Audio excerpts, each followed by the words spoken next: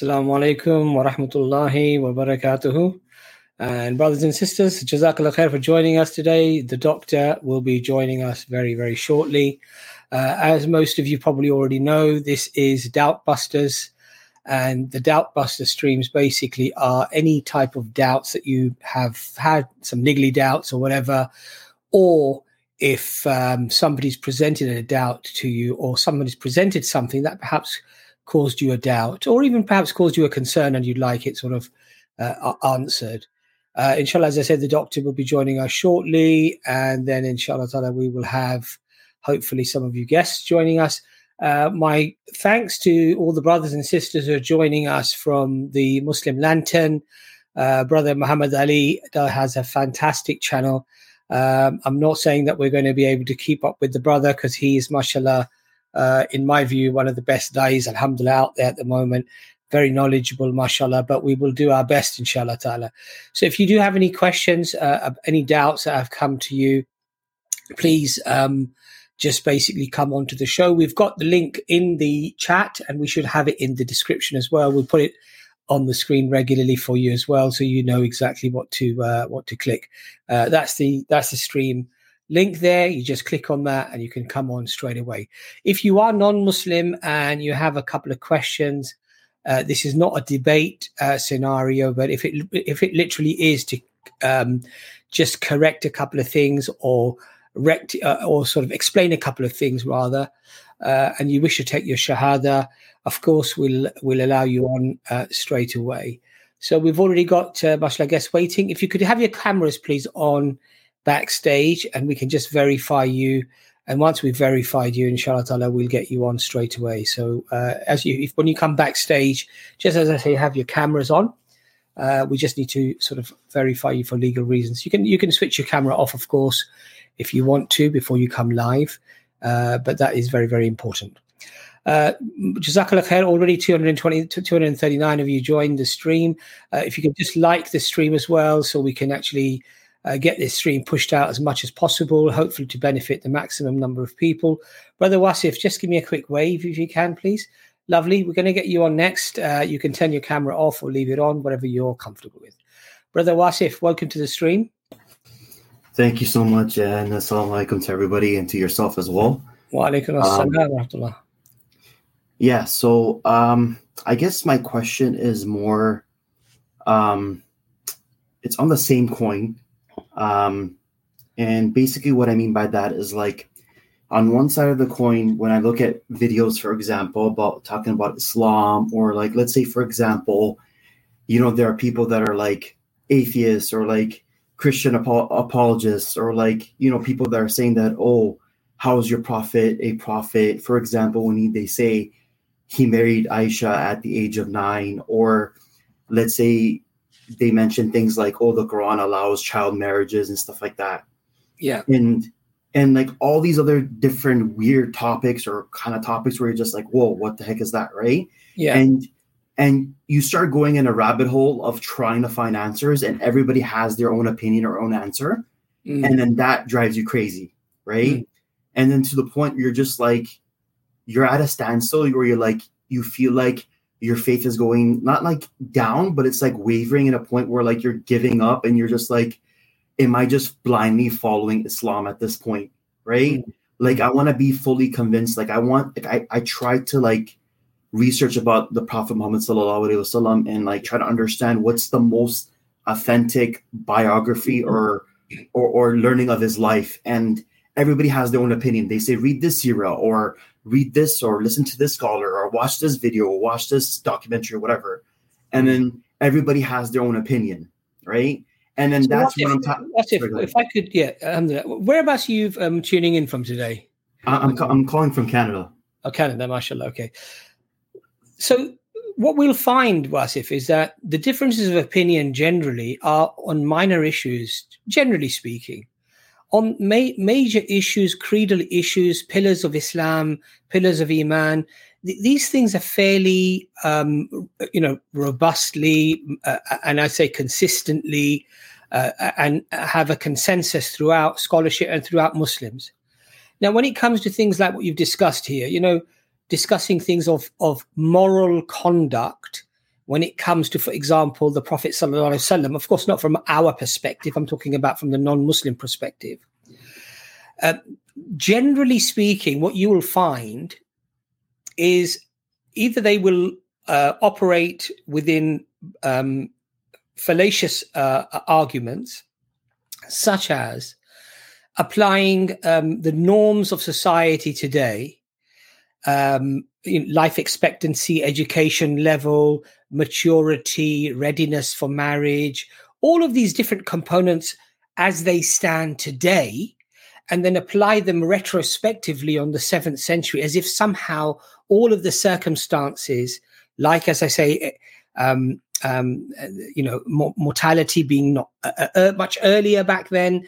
And of course, people live in the West generally, the average age is probably in its 80s, 82, 83, something like that, right?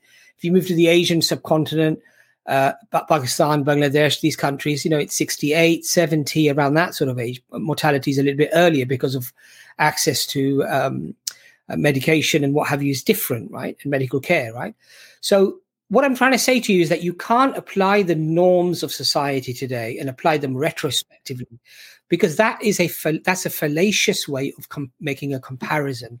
Oh, assalamu alaikum, doctor. How are you? Walaikum salam wa rahmatullahi wa barakatuh. How are you doing, brother? You're very loud, very, very loud, mashallah. Either you're loud or I'm a bit quiet and I've turned my volume up. Reduce my sound? Alhamdulillah. Not too much, though, because otherwise we won't hear you, because mashallah, your voice is always quite calm as it is. So that's one of the things, brother. The other thing is that when we say difference of opinion about seerah and these type of things, people have their preferences. But generally speaking, there are 2 or 3 seerahs that are very well known and they are very well respected and they come highly recommended. Some people have their preferences, but they're very, very accurate. For me, regardless of the person's scholarship or any controversy that might surround him, most sheikhs agree, and most scholars have agreed, that the seerah by Yasir Qadhi, for example, in English, which is on YouTube, is generally speaking fairly accurate, very accurate, in fact. Okay. Some people have said Martin Lings. There is one aspect in Martin Lings where he mentions a situation between the Prophet, peace be upon him, which there's disagreement upon. But generally speaking, it's a good seerah as well, right? Now, what I'm trying to say to you is that when it comes to things wavering your iman, like you said, I always say to people that there are 2 fundamental things that you need to convince yourself about, and everything else, if you're uncertain about it or unsure about it, leave that to your ignorance rather than it being problematic by itself. Now, what do I mean by that? I don't mean blind following, by the way. I'm saying that you have to verify that the Quran is indeed the book of Allah. It's a miracle as it claims to be a miracle. And in fact, it is preserved as it's promised to be preserved. Now, if you establish those 2 things, what happens? All of the problems with, not from our perspective, from the non-Muslim perspective, the age of Aisha, slavery, marriage, when can he be, all of those issues actually become non-issues because they will have an explanation and they will be morally perfect according to Allah subhanahu wa ta'ala. Why? Because you've established the first 2 things. The Quran is indeed a miracle from Allah and it has indeed been preserved. And I think we can objectively prove both of these things. So all of the other things that you might find problematic are not a problem in it themselves, but rather a problem with your understanding or your knowledge about those matters. There is no such thing, for example, in the Quran as child marriage. Because we've discussed this many times before. It talks about a girl that hasn't menstruated, okay? She hasn't had a period, but she has still reached an age where she would be regarded, even as in modern times, as a woman, even though she may not start her period. Some girls might not start their period till they're 16 or 17 even, right? Mm-hmm. But there are other factors that are looked at to establish, hair and what have you, right? These things are used to establish. So once you have hair, even if a boy, for example, if a boy doesn't have and I'm sorry to be explicit, but we're all grown up here. If a boy doesn't have a wet dream, he hasn't ejaculated, you could argue that he hasn't reached puberty. But of course, he would be. As soon as his voice starts changing, as soon as there's hair, you're regarded to be pubescent then. Now, of course, there is something called, as Doctor has explained, something that can happen prematurely before the age of 9 or 10, but this would be taken into account within the Islamic paradigm. Look how beautiful and comprehensive the teachings within Islam are, because it's not just about puberty. It is about maturity. It's about physical and mental capability and capacity. And guess what? There's one other very important component, Wasif. And that component is the Prophet said, your cultural norms have to also be taken into consideration in order to fix the time of marriage. Now, as our age of mortality basically is not as early as it was, life expectancy is much higher.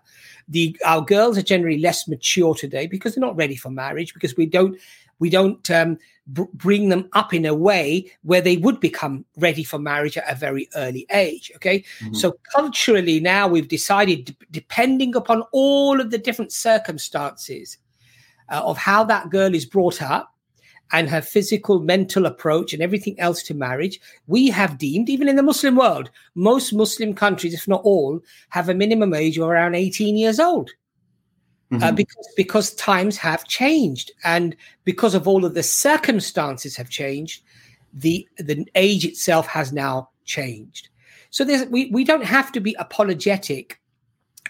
Establish the two things about the Quran and it being preserved, and leave everything else to your ignorance or your lack of understanding, or leave it to a time when you may get the answer for those things. But don't let those things shake your iman. And I'll tell you why. Because they don't undermine the Quran and they don't undermine the preservation of the Quran. Therefore, if those two things are correct, everything else cannot undermine that factual component of our iman, of our religion. Does that make sense to you, Brother Wasif? Yeah, it does. In fact, you mentioned something earlier just now about myself. When you're talking about iman, like especially like from my own experiences, like this is now the other side of the coin, as I was mentioning earlier, where when I speak to Muslims in general, or when I engage like online, for example, even in person, everybody has their own ideology. Like some people are saying, oh, Salafi is the way, or like, what's your madhab? Are you Hanafi? Are you Shafi? And I'm like, what's the truth? Like, what do I follow? Like, I was raised in a Hanafi family, but like, I'm at that point of like, where should I start off? Sorry, Brother Wasif. Assalamu alaikum, Brother Ijaz. Sorry, I didn't realize that. Assalamu alaikum, Ijaz. How you doing? Sorry. My bad. It's a pleasure to be with you, brother. Second. So, Brother Wasif, about the madhab, the scholars generally widely agree. There's a consensus again. This is not something that is a minor opinion. This is a major opinion that generally go to the school that culturally you're used to, that you were born in, and you have scholarly access to. So if you have lots of Hanafi scholars near you, or you have Hanafi scholars and you're from a Hanafi household, alhamdulillah, continue with Hanafi madhab, which is basically, effectively what you're saying is that everybody might have a selection of books of hadith that they may turn to look at, for example, to do whatever the obligations that they need to do within Islam. Hanafi rahmatullah alayhi, basically Imam Abu Hanifa rahmatullah alayhi basically compiled those hadith that he felt that were the strongest, and he then had his school of thought. Shafi, Maliki, Hanbali, it's very similar in that way. Now, if you are a Shaykh al-Hadith, you are a scholar in Islam, you don't need to follow any madhab. You don't need to if you have that capability and capacity to access the primary sources, which are predominantly in Arabic, and you've trained yourself for 15, 20, 25 years, and you've trained under scholarship. You may decide not to follow a madhab. That's perfectly fine as well.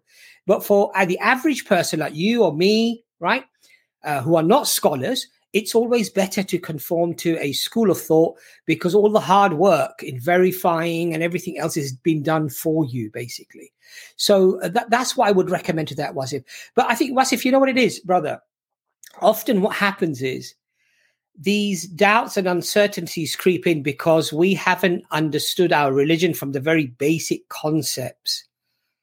And so then when basic concepts do come in and that we have to have a look at, they become overwhelming and confusing. And that's probably because we've been lazy, because we haven't really put the groundwork in.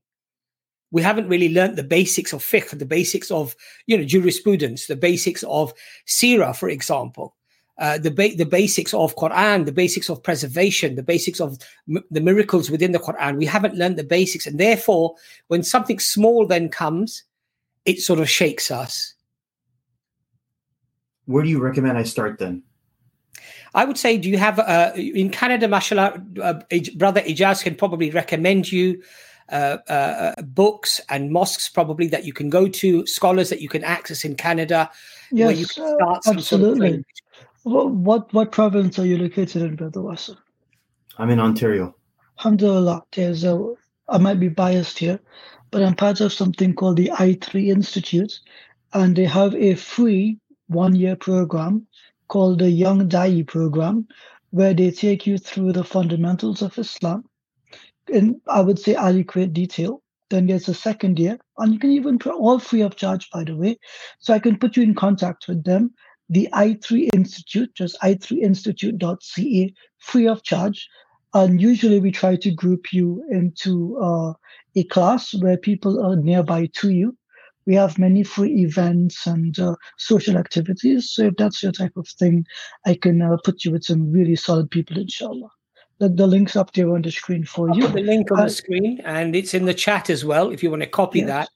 And if you want other options, just send us an email, and I can find them. I know many of the shuyukh here in Canada. I can find you something nearby to you as well, inshallah, if that's more of your thing. Sure. But may Allah bless you for seeking out the path of knowledge, and may He make it easy for you. Ameen. Ameen. Thank you. You're welcome, brother. I hope that's helped. Dr. Imran, did you want to add anything to that at all? No, that's fine, inshallah. I didn't hear the beginning. I was away, so but alhamdulillah, sounds very comprehensive. If I can just add one thing, it's that Brother Wasif, as Brother Abbas already laid out for you, the hard work has already been done. You don't have to figure out you don't have to do the hard work yourself of building up your Islam, of trying to find out what is authentic from not authentic, you can trust and not trust. Ahlul Sunnah is well defined. And as long as you attend a mainstream institute with well-known shuyukh, you will always be at comfort, inshallah. So don't have this worry or concern. It's very unlikely you're going to end up in a cult. And if you do, someone's going to tell you, I promise you, okay? So don't be worried about going off the path. There are enough people on the path. You stick with the Jama'ah, you stick with the majority of the people, and you will be okay, inshallah. Alhamdulillah. Thank you. I'm going to free Brother Wasif. Assalamu alaikum. All right. Well, I want to I just cut him off a bit early there. He was saying, Walaikum salam. I just want to put this comment up, Doctor. It's a bit embarrassing, really, having to deal with these issues over and over again. Abbas, you are straying from the real issue. Your prophet, unlike other men, was the best of mankind, led by God, sinless. A person of such a profile does not have intimacy with a 9-year-old girl, right? I've explained to you the point about applying. It's called a fallacious argument of presentism. I would urge you to educate yourself. Find out what that argument is. Why is it a fallacious argument? Why is it defined as presentism? There are reasons for that, and it's interesting because if you're a Christian, for example, you don't have a age of consent in terms of marriage in the Bible, in the New Testament. Under Jewish law, it's also puberty, by the way. Now, obviously, in the Old Testament, I think Rebecca got married at 3 years old or whatever. No, we don't want to play these type of games with you. But, I mean, that's 1/3 of the age of Aisha radiallahu anha. So, let's not play these silly games. Educate yourself. It's called the fallacy of presentism. Right? Brother Abbas, let's play the game. His name is Levitical laws. Well, exactly. He's lost already. You can't have a name like that and then use an argument like this. You're inconsistent one way or the other. Exactly. It's a bit ridiculous. Exactly. Dr. Imran, do you have any input there? Yeah, I think that just to understand the principle of the argument being presented, and the principle is that if there is someone who we regard today as being, for whatever reason, morally suspect, that person can't be a prophet of God. So let's just take this principle and apply it to any prophet of the Old Testament. Definitionally, they would have to reject all of them, because we have claims of drunkenness, sending people away to die in battle to take over so you can be intimate with their wife, sleeping with your own daughters, all of these things we reject. But these are the examples of people who they regard as prophets. That's right. Themselves from their own writings. That's right. So if the principle is set that way, then how are you going to reject? Would you go so far as calling being racist towards a group of people? Would that be regarded as someone who is amoral and you would no longer follow them? Then what are you going to do when Jesus, according to the narrative in the New Testament, tells the Canaanite woman that I've not come from you, that your people are like dogs? Now, so there's many things that can be pointed at, but these principles are actually, you have to understand the underlying principle of the argument. And the argument being made here is actually refuted in multiple ways, and Brother Abbas has already done that. But this is why it's interesting that no one, when people are trying to attack Islam, a lot of the objections are going to be from a moral, liberal standard, as opposed to dealing with the fundamental points. Because the fundamental points, how are you going to argue with monotheism? How are you going to argue with preservation of the Quran? How are you going to argue with all of the social laws that we have that provide benefit to the society, whether that's preserving people from addictions, whether that's preserving the monetary system so that people are not financially exploited, whatever that system might be. It's designed to benefit the society and the person and the society, and not just those who are richer in power. So these arguments are silly, and also if you're talking from the biblical point of view, or the Old Testament point of view, you've got major problems. If you're talking about it from a secular point of view, non-religious point of view, or an atheist or whatever, well, your age of consent actually has only changed in the last century and a half. Before that, our kings were married at 6 and 7 and 8 years old. People were betrothed from the womb. And the fact is that the social consensus of the time accepted it. And from a atheistic point of view, you only have social consensus as a yardstick to measure morality. So as an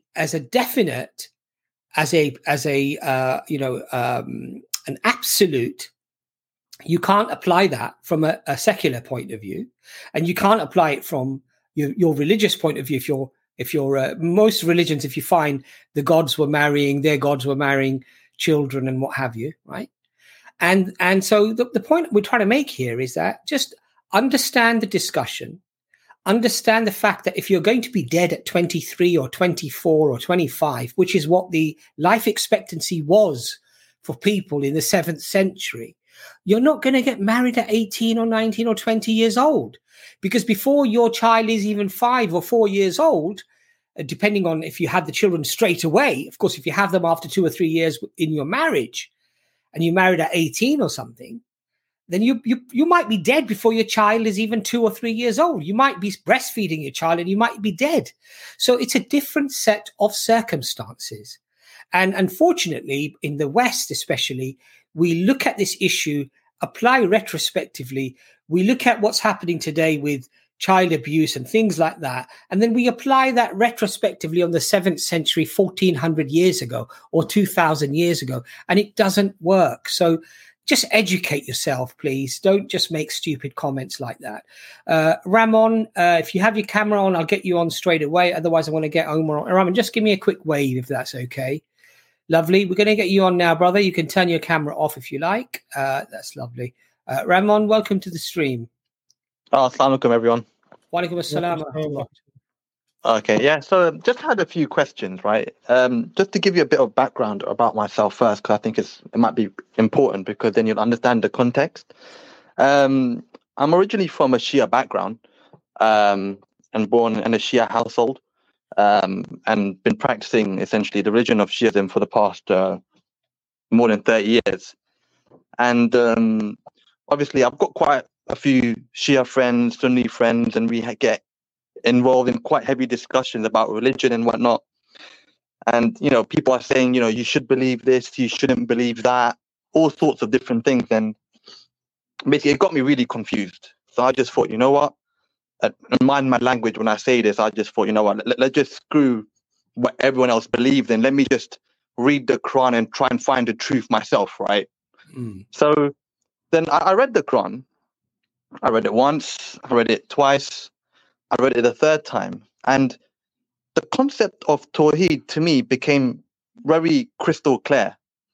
So, this concept when people say, you can do dua or supplicate to someone who's not God, whether that be Prophet Muhammad, peace be upon him, or what some of his companions or Imam Ali, as the Shia do, and they say, Ya Ali Madad. I'm not sure if you're aware of that. Yeah. So it became perfectly clear to me that this is essentially one of the biggest acts of shirk anyone can do. And that was just glaringly obvious to me. It wasn't, you don't need a scholar to come and tell you this. You just need to pick up the Quran, which I wish I'd done a bit earlier, but fair enough, I've done it now. So I guess my question is, majority of the Muslims that exist today, and this is excluding the Salafi school of thought, they do believe in supplicating to the prophets or pious saints. And that, to me, was quite worrying. I'll let inshallah Ijaz start with that. But what do you mean supplicate to the prophets? Because are you saying sending salawat, i.e. sending peace, blessings from to the prophets? Or are you saying actually praying to the prophets and asking them for favor, for help? Yeah, so the latter. So asking Prophet Muhammad, peace be upon him, for help. For example, if they're stuck in a situation, they'll say, "Oh, Prophet Muhammad, help me in this circumstance," because they believe God has given him the power to help us. This would not be allowed. Definitely not be allowed. But I'll let Ijaz, inshallah, start the conversation. First of all, Assalamu alaikum. Brother Raymond, may Allah bless you for seeking the true path of knowledge. And I know that you had some difficulties arriving at Sunni Islam and staying steadfast. May Allah keep you steadfast. Ameen. As for istighatha, we would generally say it would be better to refrain from this. Some of the ulama say it's not permitted. And in general, we always seek Allah first, and He should be our only means of guidance and truth. So if you want to seek help, you seek the one who can help all. There are some people who say that it is permissible, but in the end, they think it's the Prophet ﷺ interceding on behalf of you to Allah subhanahu wa ta'ala. That just complicates things. We don't generally find that to be permissible. We don't think that people should do this. And as Allah, mentions in Surah Al-Fatiha at the very start of the Quran, we ask Him to guide us. You alone do we worship. You alone do we ask for help. So if He tells that to us in Surah Al-Fatiha, that's it. It's clear cut. There's no debate over that. And I think there is a large consensus on this.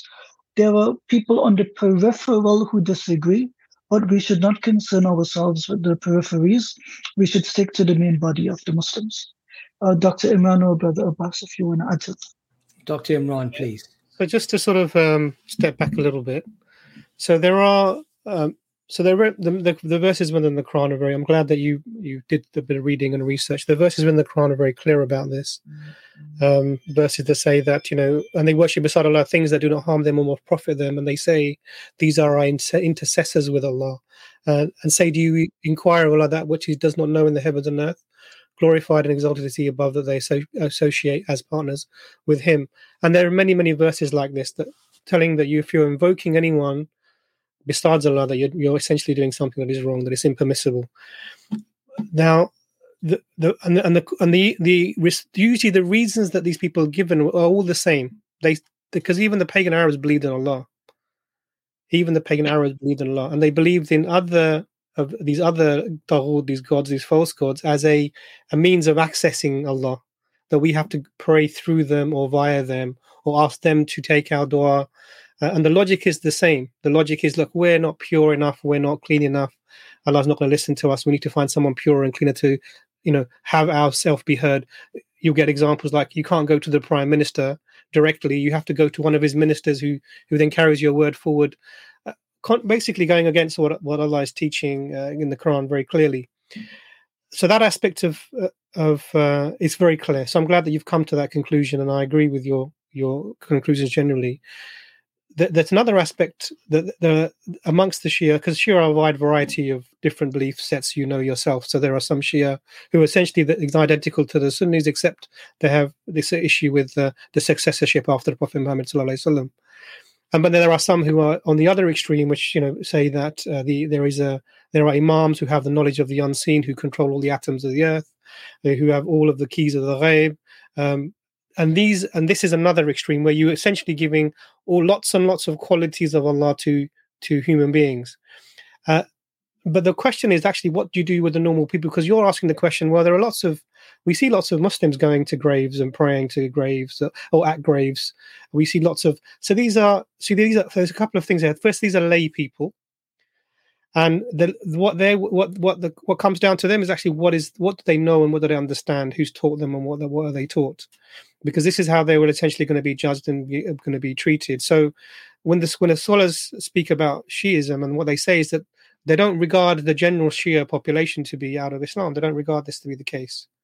But the scholars of the Shia who know better, who have the knowledge, they say, yeah, they do regard them to be out of Islam. And so what we can't do is, although I agree with your sentiment that, yes, there are people who are not doing the right thing by going to the grave, they need to be educated and brought out from that, just like you educated yourself, alhamdulillah. But we can't go to that extent that where we would put them out of the fold of Islam. So we have to sort of understand who is doing these things and what's their knowledge base. But yeah, generally I agree with that. Alhamdulillah, you've made big steps, and may Allah increase you in that. Yeah, I get it. Yeah, that makes sense. But I guess my question more around, I know there's some, as in apart from the Salafi sect, I don't know what other sects don't do dua to the Prophet, right? It's not really about sects, to be honest with you. So the way we look at this is, what does Ahlul Sunnah say? The body of the ulama in Islam, traditional Sunni Islam. What you're asking about is something very specific known as istighatha. Like when you say, for example, Ya Ali Madad, or Ali help me, right? This is something common that the Shia people would call out for. It's a habit that they've developed in their own culture. We say that such a thing is not permissible whatsoever, and we don't condone it. There might be, like I said, people on the periphery of Sunni Islam who encourage people to do this. But if you go back through the writings of the scholars, this was not a common practice. It is not something which is encouraged. And the very fact that you don't find this as a common practice among general Sunni Muslims should tell you that. I'll give an example. You go to Turkey, you go to Algeria, Tunisia, you would not hear them say, Ya Muhammad Madad. You would not hear them say this, right? So this is not a habit that is encouraged by the Prophet ﷺ. It's not one commanded or encouraged by his companions either. So if they did not have this practice, and we find it later on by some minor groups, this is not an evidence for us that we should take from them. We should stick to what the companions of the Prophet ﷺ practiced. Yeah. So in this case, they never instructed us to pray to anyone other than Allah. You would never find them commanding this. In your own study of the Quran, have you seen that the Quran encourages us to pray to anyone other than Allah to seek help? No way. Exactly. That's why it's watertight, the Quran, right? And to be honest, when I do speak to people about this topic, there's one thing they always mention to me, and because my knowledge on different scholars isn't that great, I'm unable to answer that, right? And what they say to me is, well, before Ibn Taymiyyah came into the picture, this was this concept of istighatha was practiced by Muslims everywhere. And there's no evidence of this. I'll just be direct with you. This is not an argument to be had because there is no evidence of this. Like I said, there's an easy way you can look at this. You can go through the creeds that the fuqaha have written, because they would often write poems to describe our aqidah, what we hold to. And you will never find them say that, yes, we call upon the prophets or we call upon the companions. This is not something written there. So this is a polemic about istighatha, which we don't accept. You would do yourself a favor by going through any of the four madhahib of the Sunni schools, and you will not find that it is compulsory or fard or even sunnah to do such a thing. You would actually find the opposite, that either it is haram, outright forbidden, or in very specific cases, on very specific conditions, by very few people, they might have practiced it, but it's not condoned for the rest of us. So that's it. We leave it. Did you happen to have, to be honest, when they use that argument against me, I don't even know what to say. So if I just had a couple of names of scholars who came before Ibn Taymiyyah, who also said we shouldn't be doing that, then that would just end the argument for them. Because then I can say, well, yeah, there's X and Y, and they're quite big, so that claim is false. So do you happen to have any? At the top of my head, not at the moment. However, I can just bring up a reference quickly. If you want, I'll just drop one in the chat. But I'm saying to you, argument is not convincing. Sorry, Dr. Imran, go ahead. Please. Sorry, I just wanted to say that I'm a little bit concerned about the being involved in these types of discussions on a long-term basis. So how do you find yourself in these situations, Ramon? What's going on? Sorry, what do you mean? Like you're saying that because I don't want you to be, personally, I don't want you to be in a situation where you're debating these things day in, day out. I think you're going to waste a lot of your time, and you're going to ultimately, because you sound like a young guy, relatively, and inshallah you are.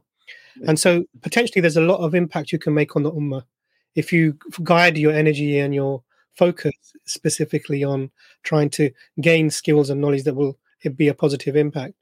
One thing that often is wasted amongst the youth is that they get into these sort of disputations that can take, that these have been going on for hundreds of years, that won't actually get anywhere, essentially, because these topics can be actually quite complicated. Seeking help and how you can seek help. Can I ask my friend for help? Is that if I go to Abbas and say, Abbas, could you help me fix my car? This is a type of seeking help. But he's a person that's alive and I can access. How different is that from then going to maybe the grave of the Prophet, peace be upon him, and asking the Prophet at that place do you understand? Or then what about if there's someone who's died and they're pious but they're far away? Can I ask them for? So there are different layers and different answers to the different means of seeking help. So these debates are usually about the grey areas within these discussions, because they're quite clear. Certain things you can do, certain things you can't. Dr. Imran, I would point out here that there's a confusion in his question between istighatha and tawassul, right? So tawassul, the claim about Ibn Taymiyyah is different. The claim about Ibn Taymiyyah is that before him, it was generally permissible to say, "Oh Allah, I ask that you benefit me by the good deeds of the Prophet, peace be upon him." Something like this, right? I'm not saying that is what it is exactly, but that is tawassul. What you're asking for is seeking help from the dead other than Allah, and this is something specific known as istighatha, and in general, it's impermissible. So there's, even in the claim that was made, there is something incorrect there. Yeah. So the point really being is, you don't want to spend your, because you've read the Quran, it's clear, you understand this. Maybe become somebody who is able to then have an impact in terms of teaching the people around you in a scholarly way, with that scholarly knowledge that you've gained from sitting with the scholars, to then make a really big impact amongst the youth and their families. Because ultimately, if you make grassroots changes, you'll have a really positive impact. Otherwise, a lot of your energy is going to be taken up into this, and this can actually it can open the gateway of stepping away and forgetting even the things that are important and the fara'is to do them, because you're disputing over things that may have many grey areas. Do you understand the point that I'm making? I don't want you to be stuck in this cycle of, I'm going to debate this. No, I know exactly what you're talking about. And to be honest, I've been in this cycle for quite some time. And the reason I've been in this cycle, right, is because I just feel like I've been lied to, right? And I find it infuriating that something that's so clear in the Quran, how dare my scholars lie to me about this issue, when in fact this could send me straight to hell, because God won't forgive me for shirk. He might forgive me for a lot of other things, but not this one deed. So I feel like the reason I'm so involved in this subject now is because it's my duty now to inform my other brothers who are doing this that they shouldn't be doing it. Otherwise, on the day of judgment... I get it. So what I would say is, get academic. Yeah. Don't keep it on the street and yo, bro, and get academic. Go and find, like the brother Ijaz was saying to you, to the previous brother, find a local area, a local imam in the area who's teaching from the sources, sit down with them, learn the arguments, learn the reasoning, learn the ayahs, learn the hadith, learn the process of how to think about this and the history of Islam, and even Ibn Taymiyyah, learn the history of these things. So then you're speaking from a place of knowledge and security and certainty, and then you can turn that rage into, because this might be a positive thing. You know, Allah tests us, and the tests make you stronger. And it might be that this is the journey you needed to be on, Brother Ramon, to make you that person who's going to be the impactful person of the future. So to reverse it, even these people were doing this. Okay, alhamdulillah, I'm going make dua to Allah that He makes you the person who helps to bring other people away from this in the future, inshallah. And then you step onto that. You step on that journey towards this. So you make a goal. And then you set a target and you start walking towards it, rather than walking on a treadmill and, you know, not going anywhere. Do you understand? Yeah. No, I see what angle you're coming from an academic perspective. So what I want to see in like 6 years' time, Brother Sheikh Rahman, can we invite you onto our stream so that you can explain this intricate matter that the brothers are asking about? And you say you can come on with the learning and knowledge you've gained over the last 3, 4, 5, 6 years, sitting with the scholars, and say, you know, yes, brothers, I can explain this because my own journey is this, and this motivated me to do this. And so this is where you have to make yourself and make a sincere intention, inshallah, of walking in the path of Allah, of gaining knowledge, and become someone who then is a benefit to the, alhamdulillah, brother Isaac Adams is saying the same thing. Become that person who makes the change, because you got people who are young now. You're the next generation of da'is, of scholars, and we need you to step up into that role. And because of your passion, I can hear the passion. And because this is something that affects you, then please step into that and learn and become that person from that who speaks from knowledge that people will respect, and because of their reputation and their knowledge that they're coming with. Inshallah, yeah. No, inshallah, thanks for your kind words. Much appreciated. Yeah, and I'll definitely do that. Brother Ramon, you know, mashallah, just be very happy and pleased that Allah, mashallah, guided you to the truth. Because, like you said, you know, to worship anything other than Allah, or to besiege anything other than Allah for help, this is shirk, right? So, alhamdulillah, Allah saved you. Be happy, be pleased with that. And like Dr. Imran said, mashallah, this could be a door opening of mercy for the people, because your passion, you take it forward, and you don't just use it to argue, but you become an academic within this mashallah, part of Islam, right? Where you can debate and discuss and help many other people. The other thing, Brother Rahman, you know, I keep things very, very simple. You know, which scholar said this, when it comes to sort of major issues, major things that could potentially be dangerous, I'm not talking about minor, major issues. Did the Prophet sallallahu alaihi wasallam tell the people, pray to Allah, and when you pray to me as well, ask me for help as well? The Prophet was alive at the time. Did he ask the companions to do that? Yeah, no, 100%. I mean, that's my standard. So when he was alive, he didn't ask them to do that. When the Prophet, peace be upon him, was taken to the heavens, when he was lifted, when he passed away, would it then be okay then to pray to the Prophet sallallahu alaihi wasallam and ask the Prophet directly for help, as if he's there listening to you?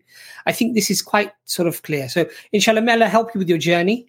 Make things easy for you. I think brother has put something on whatever you worship. Sorry, I've just. But anyway, I'm sure whatever you worship other than him are nothing but names you have coined. you and your father coined, you and your fathers. Allah has sent down no authority for them. Sovereignty belongs to none but Allah. He has ordained that you shall not worship anyone but Him. This is the only right path, but most of the people do not know. So just follow this, mashallah, alhamdulillah, then you're safe, right? Now, let's say for argument's sake, there was some leeway on asking in some particular way that somebody might come up with, let's say, for argument's sake, right? The fact is, it's a doubtful matter. You stayed away from it. You went for the explicit teachings, mashallah, of the Quran. You're safe. And that's the key. Keep yourself safe, mashallah. But Brother Ramon, Jazakallah khair for coming on. And we want to see you in a few years' time and invite you to join the panel when we have this discussion. And we want you to be one of the scholars, the senior scholar out of all of us, so we can refer to, inshallah. Inshallah. Inshallah. Thank you very much, guys. Thank you. Bye. Right. Assalamu alaikum. Brother Omar, we're going to get you on next, inshallah. That's lovely. You can leave your camera on or you can turn it off. Brother Omar, welcome to the stream. Assalamu alaikum wa rahmatullahi wa barakatuh. Wa alaikum assalam wa rahmatullahi wa barakatuh. First of all, just before I begin, I just say a question. I just want to say, may Allah increase these brothers who called in, and may Allah increase you all in knowledge and give you a high place in Jannah. Ameen. Also, so my question is basically, what are your reasons to believe Islam is the truth, and the reasons that anyone can check to, and then they make their own mind up? So for me, fundamentally, the living miracle that we have, which claims to be a miracle, is the Quran. And when we scrutinize the Quran in as much of our capability and ability to sort of question it, to scrutinize why it's a miracle, why is it unique, why is it something that, as Allah says in the Quran, it has the inimitability challenge, that you cannot better it, equal it, bring something like it. What is that challenge? And alhamdulillah, when we look at that challenge, what we realize is that, subhanallah, this is a remarkable book. And the only explanation of this book, sorry, that's my cat. I don't know if you can hear it in the back there. This is the only explanation that one can come up with. And then we establish that it claims to be preserved, and we can establish through evidence now, with manuscript evidence, carbon dating, but more importantly, with the oral tradition. And as a consequence, whatever therefore that text tells us, because we've now linked it to the Creator, we've established its preservation, whatever it then tells us is the truth. Prophet Muhammad, peace be upon him, is a messenger sent by Allah subhanahu wa ta'ala. That is true. There are angels. That is true. There are jinn. That is true. There is the last day. That is true. All of these things are true now. Why? Because you have verified and confirmed the source to be from Allah subhanahu wa ta'ala. And you've confirmed that it's preserved. Now, all of the other things that people might bring, like the brother brought earlier, this concept of the age of Aisha, or the Prophet marrying such and such, sallallahu alaihi wasallam, marrying one of our mothers, or whatever it might be, or sacrificing, or doing this, or doing that, or Ramadan, whatever it might be. If it upsets your iman, if it starts to undermine your iman, then understand that because you verified the Quran, you verified its preservation, it's your lack of understanding or the lack of explanation that's causing that problem. It itself cannot have a problem any longer. And once you internalize that, mashallah, everything becomes really easy. Any doubtful matter becomes a limitation of your own understanding, a limitation of the one who explained it to you, but it cannot be wrong in itself. And it sorts out so many problems like that. But I don't have to. What do you think, Brother Omar, about that strategy? And Dr. Imran and Ijaz, please do come in there as well. To be honest, Brother Abbas, I may understand where you're coming from, but as a person, like I'll talk about myself, as a person who really is not learned, who doesn't understand, I don't claim to have the knowledge. How do I know where the truth starts and where the truth begins, and who decides what the truth is? What do you mean by that? What do you mean by that, Brother Omar? Yeah. Well, sorry, I'm gonna correct myself. I mean, how can I how can I know what the truth is? How can I know that is the truth and the other things compared to it are falsehood? How do you think you could know that?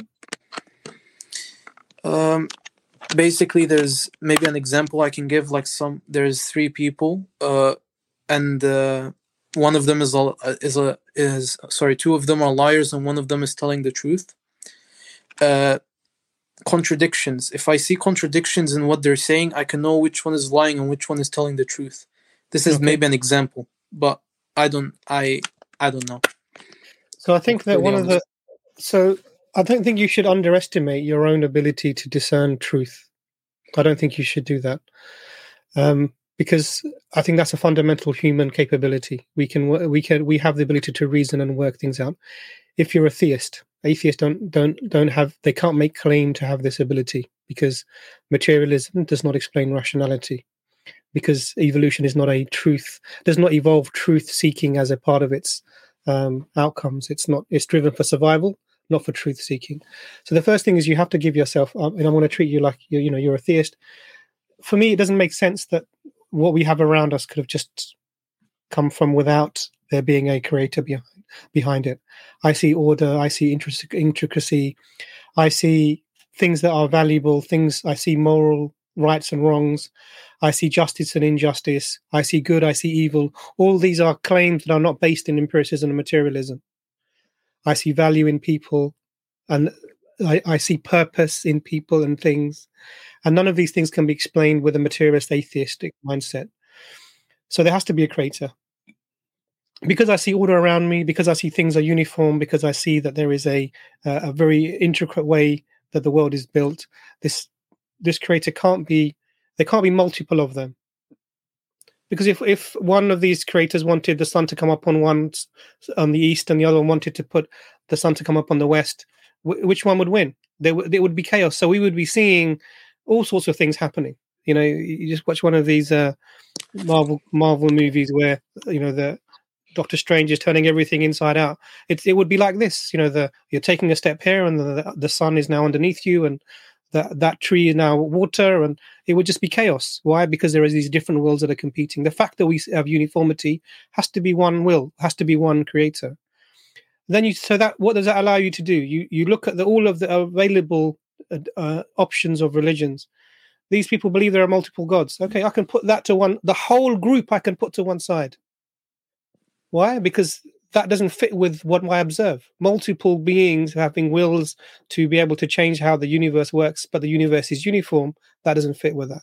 So then you're left with really religions that claim either there is one being, and then you look at these claims, whoever they may be. Oh, I'm a Buddhist. You don't even believe in God. Okay, so I can put you to one side. You have wonderful philosophy and everything, but actually, it doesn't make sense that everything that we have around us wasn't created. So you put them to side. You look at religions like Christianity, one God, yes, three persons. Sorry, one God in three persons. Okay, and the God came and died. God died. Okay, I'm going to put that to one side. I'm not even going into this. I'm just giving you an over surface. You put the unpreserved nature of the text to one side, etc. You look at Judaism. Yeah. Because we are an ethnic people who God has chosen, we are better. Only we receive revelation. An ethnic claim to be the only people that receive religion makes God into a racist. Is this what you believe God is like? No. So you put that to one side. And really, if you went through this eliminative process over time, you'd come to the understanding that God is one. There is a uniquely one. There is nothing like Him. Not part of the creation or not the creation. He would give revelation. You can look at the Quran, the Brother Abbas was saying, and you check that it's preserved. Yes, we have preservation in two modes, orally and manuscript evidence. You look at what is the Quran talking about, exactly what you said, Brother Umar, no contradictions. You check for contradictions, you won't find any. Then you look further into this, and it's talking about the Quran is itself somehow a miraculous in nature. Read the works of Tom and Michael Farrin, read the works of Professor Farron, you read the works of Michael Kuipers. All of these people have looked into the grammatical structure of the text of the Quran. They will tell you that the way this book is compiled, looking at its history, it's improbable for a human being to come up with it. Then you read about the life of the Prophet, peace be upon him, an illiterate man who was known to be honest, who claimed to have received a message from the Creator, and this message. It was so eloquent that even the prophets of his time could not compete with this. And when you look at the texts that were bought and the way that they were revealed, how could a literate man bring something this eloquent and this precise and this profound? And what is this text calling you to? Worship God alone. Protect yourself from the evils of the world. Don't have immoral sexual relations. Don't deal in interest because it destroys societies. Don't deal in anything that addicts you because it destroys the societies. Give people their just rights, even if it's against yourself. Always speak the truth. When you look at these things, then really what you're left with is a profound, comprehensive system that's produced for you that refers you back to the one Creator, and it fits consistently with everything else. That can take a long time to do all of this process, I'm telling you. So I've run over it in a very superficial way. But then I think you'll come to the conclusion that, yeah, this is where I am and I stand is true. So you have to have some basic foundations that then you test things against. But first you have to develop your foundations, because if you have no foundations, anything can be true. I have no way of determining truth, and well, then take a seat, because you're not going to get there. First you have to say, I have been given the ability to determine truth, and I can reason and rationally come to that truth, and then you can make headway. But if you start with the premise, I can't tell, I won't be able to tell what's true is, then this is not a journey for you, maybe. Does that make sense, Brother Omar? I know I've talked a lot there. Alhamdulillah, thank you, Brother Imran. But you said something about the foundations.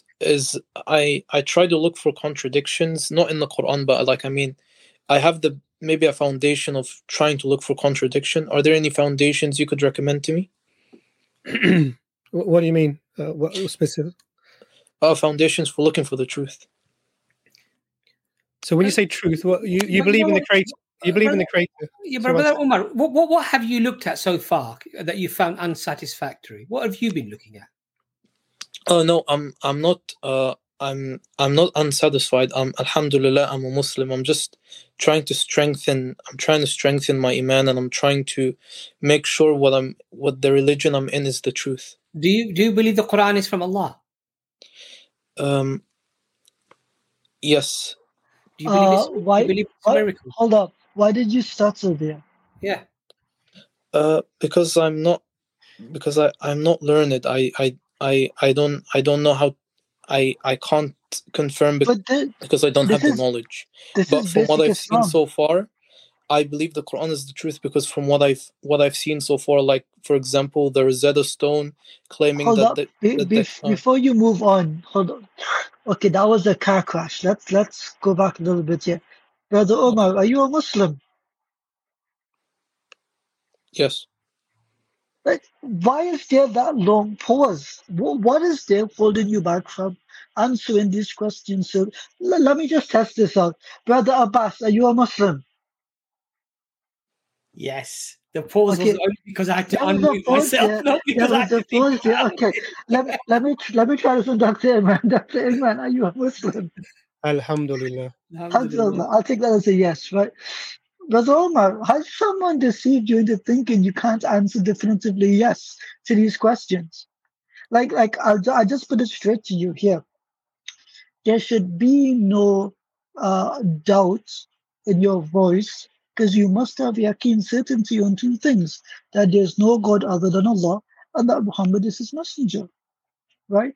You should have no doubt about these two things. And yes, Abbas did take age to answer. The question is, did he take mouse and I can go to the unmute myself? Okay. That's why. Okay, but was the age 9 years old? That's the question there. Okay, Omar, stay with us here, brother. Recite the Shahada for me. Can you recite the Shahada for me? أشهد أن لا إله إلا الله وحده لا شريك له وأشهد أن محمدا عبده ورسوله. Good. Say that with conviction, okay? you should not have doubt, reticence about answering these questions. What are the 6 articles of faith? Do you remember them? The 6 pillars, you mean? 6 articles of faith. There are 6 things we must believe in. Amantu billahi wa. Do you know this one? To be honest, I don't know. I'm not learned in Islam. Okay. I know they may be the basics, but I may not know them. So this is from the basics, right? Your 5 pillars, 6 articles of faith. If this is what you're unfamiliar with, then you need to attach yourself to an institute, a scholar, because these are very basic things. If you're unfamiliar with them, there is a book by, you know what? I'm going to leave the references to Brother Abbas or Dr. Imran, but there was a book on the basics of Islam by by Sheikh Faraj Rabbani on an introduction to Islam, I think. It gives you a basic foundation, but it seems like that's what you need. Do you attend any classes, Omar? Yes. And you, okay, I need to talk to the teacher of these classes. Brother Abbas, Dr. Imran, take it from here, please. I wouldn't say... brothers, one second, Omar, brothers. I've just taken my medication for the night, so I have maybe 45 minutes left, maybe less. No problem. Just please go ahead. So, Brother Umar, my question to you was: do you believe that the Quran is from Allah? Do you believe that it's a miracle? And if you're unsure about it being a miracle, then have you looked at why it's a miracle? I believe it's from Allah. So far, because of the information I've had so far, like for example, I believe in the Quran it calls the king at the time of Yusuf alayhi salam a king, not a pharaoh. So, and when you look at the Rosetta Stone, he was a king at the time of Yusuf alayhi salam. So, I'm not sure how. That's one of the that's, to be fair, that's probably amongst the, let's say, weakest of signs, I would say, if one can say weakest, because there are much, I mean, I'm saying weakest in terms of polemics. I'm not, every argument in the Quran, every verse in the Quran, every word in the Quran is a miracle. I'm not saying that, but I'm simply saying that, okay, guys, enough with the jokes. I had to unmute myself. That took me like a few seconds to get the mouse and find the microphone and what have you. Alhamdulillah, I have no doubts. Don't start making short videos. Abbas couldn't answer whether he's okay. So the point I'm trying to make to you, brother, is there are objective evidences. This particular one, when you mentioned about the king and the thing, this is a historical thing. One could argue from a polemics side of things that, okay, he guessed it correctly. One could argue that, right? It doesn't necessarily mean that makes it a miracle. It just, it's quite astonishing that the prominent view was Pharaoh, and the Quran seemed to get the historical context correct and say king when it was king and Pharaoh when it was Pharaoh. But in itself, that's not the miracle. I'm going to just read something very, very quickly to you. I think Dr. Imran's read it. I've read it as well before. I think it's a really good, let me have a look here. So this is Brother Hamza Zorsis, I think, came up with this way of putting it. And it's about the smallest chapter in the Quran, Surah Al-Kawthar. So it just reads, Bismillah ar-Rahman ar-Rahim, Inna ataynaka al-Kawthar, fasalli li rabbika wanhar, inna shaniyaka huwa al-abtar. It's a very, very small surah, the smallest chapter in the Quran, right? Now, this is the inimitability challenge, just about the grammar of the Quran, right? It says, take 10 words in any language, formulate it into 3 lines or verses, and add any proposition or linguistic particle you see fit. Produce at least 27 rhetorical devices and literary features. At the same time, ensure it has a unique structure, a timeless, meaningful, and relates to themes within a book that is part of the size of which is 70,000 words. Make sure 4 of its words are unique and never used again in the book. Ensure each line or verse ends with a rhyme created by words with the most optimal meaning. Make sure that these words are used only once in the 3 lines and not used anywhere else in the book. Ensure that the 3 lines concisely and eloquently semantically mirror the chapter before it and they must formulate a profound response to an unplanned set of circumstances. You must use 10 letters in each line and 10 letters only once in the entire 3 lines. Throughout the whole piece, make sure you produce semantically orientated rhythm without sacrificing any meaning.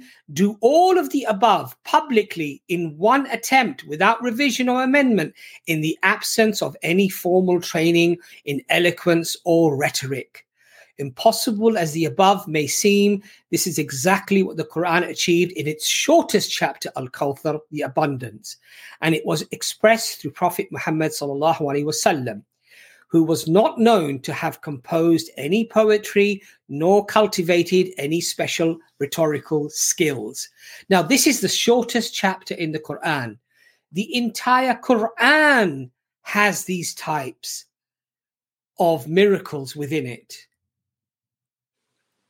Now you have to ask the question, a book that is revealed often circumstantially, an event is happening, somebody's asking a question, some verses are revealed, chapters not in any order, verses not in any order, multiple chapters and verses from multiple parts of the Quran being revealed simultaneously at the same time sometimes, right? And then you have to ask the question, no editorial process, no book compiled at the time of the Prophet sallallahu alaihi wasallam, just an oral, memorized tradition that was given. And then you have a book written by Professor Raymond Farin that talks about structural elements of the Quran. So apart from these miracles that I've just told you, the way that the Quran was revealed, and how these letters are only used once, and these words are, each surah, each chapter has at least 2 or 3 unique words only in that chapter, and they don't repeat themselves ever again in other chapters. Okay. And then you have, as I say, the structural elements by Professor Raymond Farin, who himself was a non-Muslim when he investigated the Quran and realized that the structure of chiasm, parallelism, concentrism, the concentric ring patterns was so complicated that he accepted Islam. So what I'm saying to you is that when the Quran challenges, brings something like it, and then you talk about historical things, doesn't get history wrong, gets it right all the time, despite the norms of society arguing something else, the Quran sometimes argues differently to that. And it's only later that it's proven, as you say, when Rosetta Stones or other historical points are found out, documents or whatever parchment inscriptions are found out, it turns out the Quran is actually right. Even though the people mocked the Prophet Muhammad at the time, sometimes the non-Muslims, that you got that wrong because they're claiming this, they're claiming something different. Now, when you accumulate all of that, and I've just, as I say, Dr. said he touched on the surface, I've only touched on the surface as well. There's so much more, subhanAllah, right?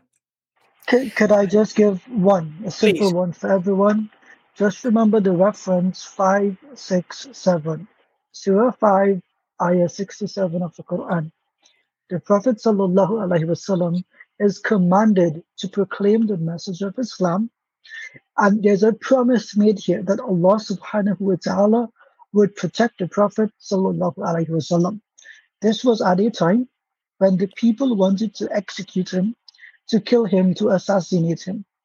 Now, to my knowledge, Brother Omar, was the Prophet sallallahu alaihi wasallam assassinated?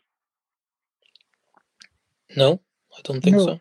No, the answer is no. Did anyone stab him? No. In whose arms did he die? The mother of the believers, Aisha radiallahu anha. Exactly, right? So here is the thing.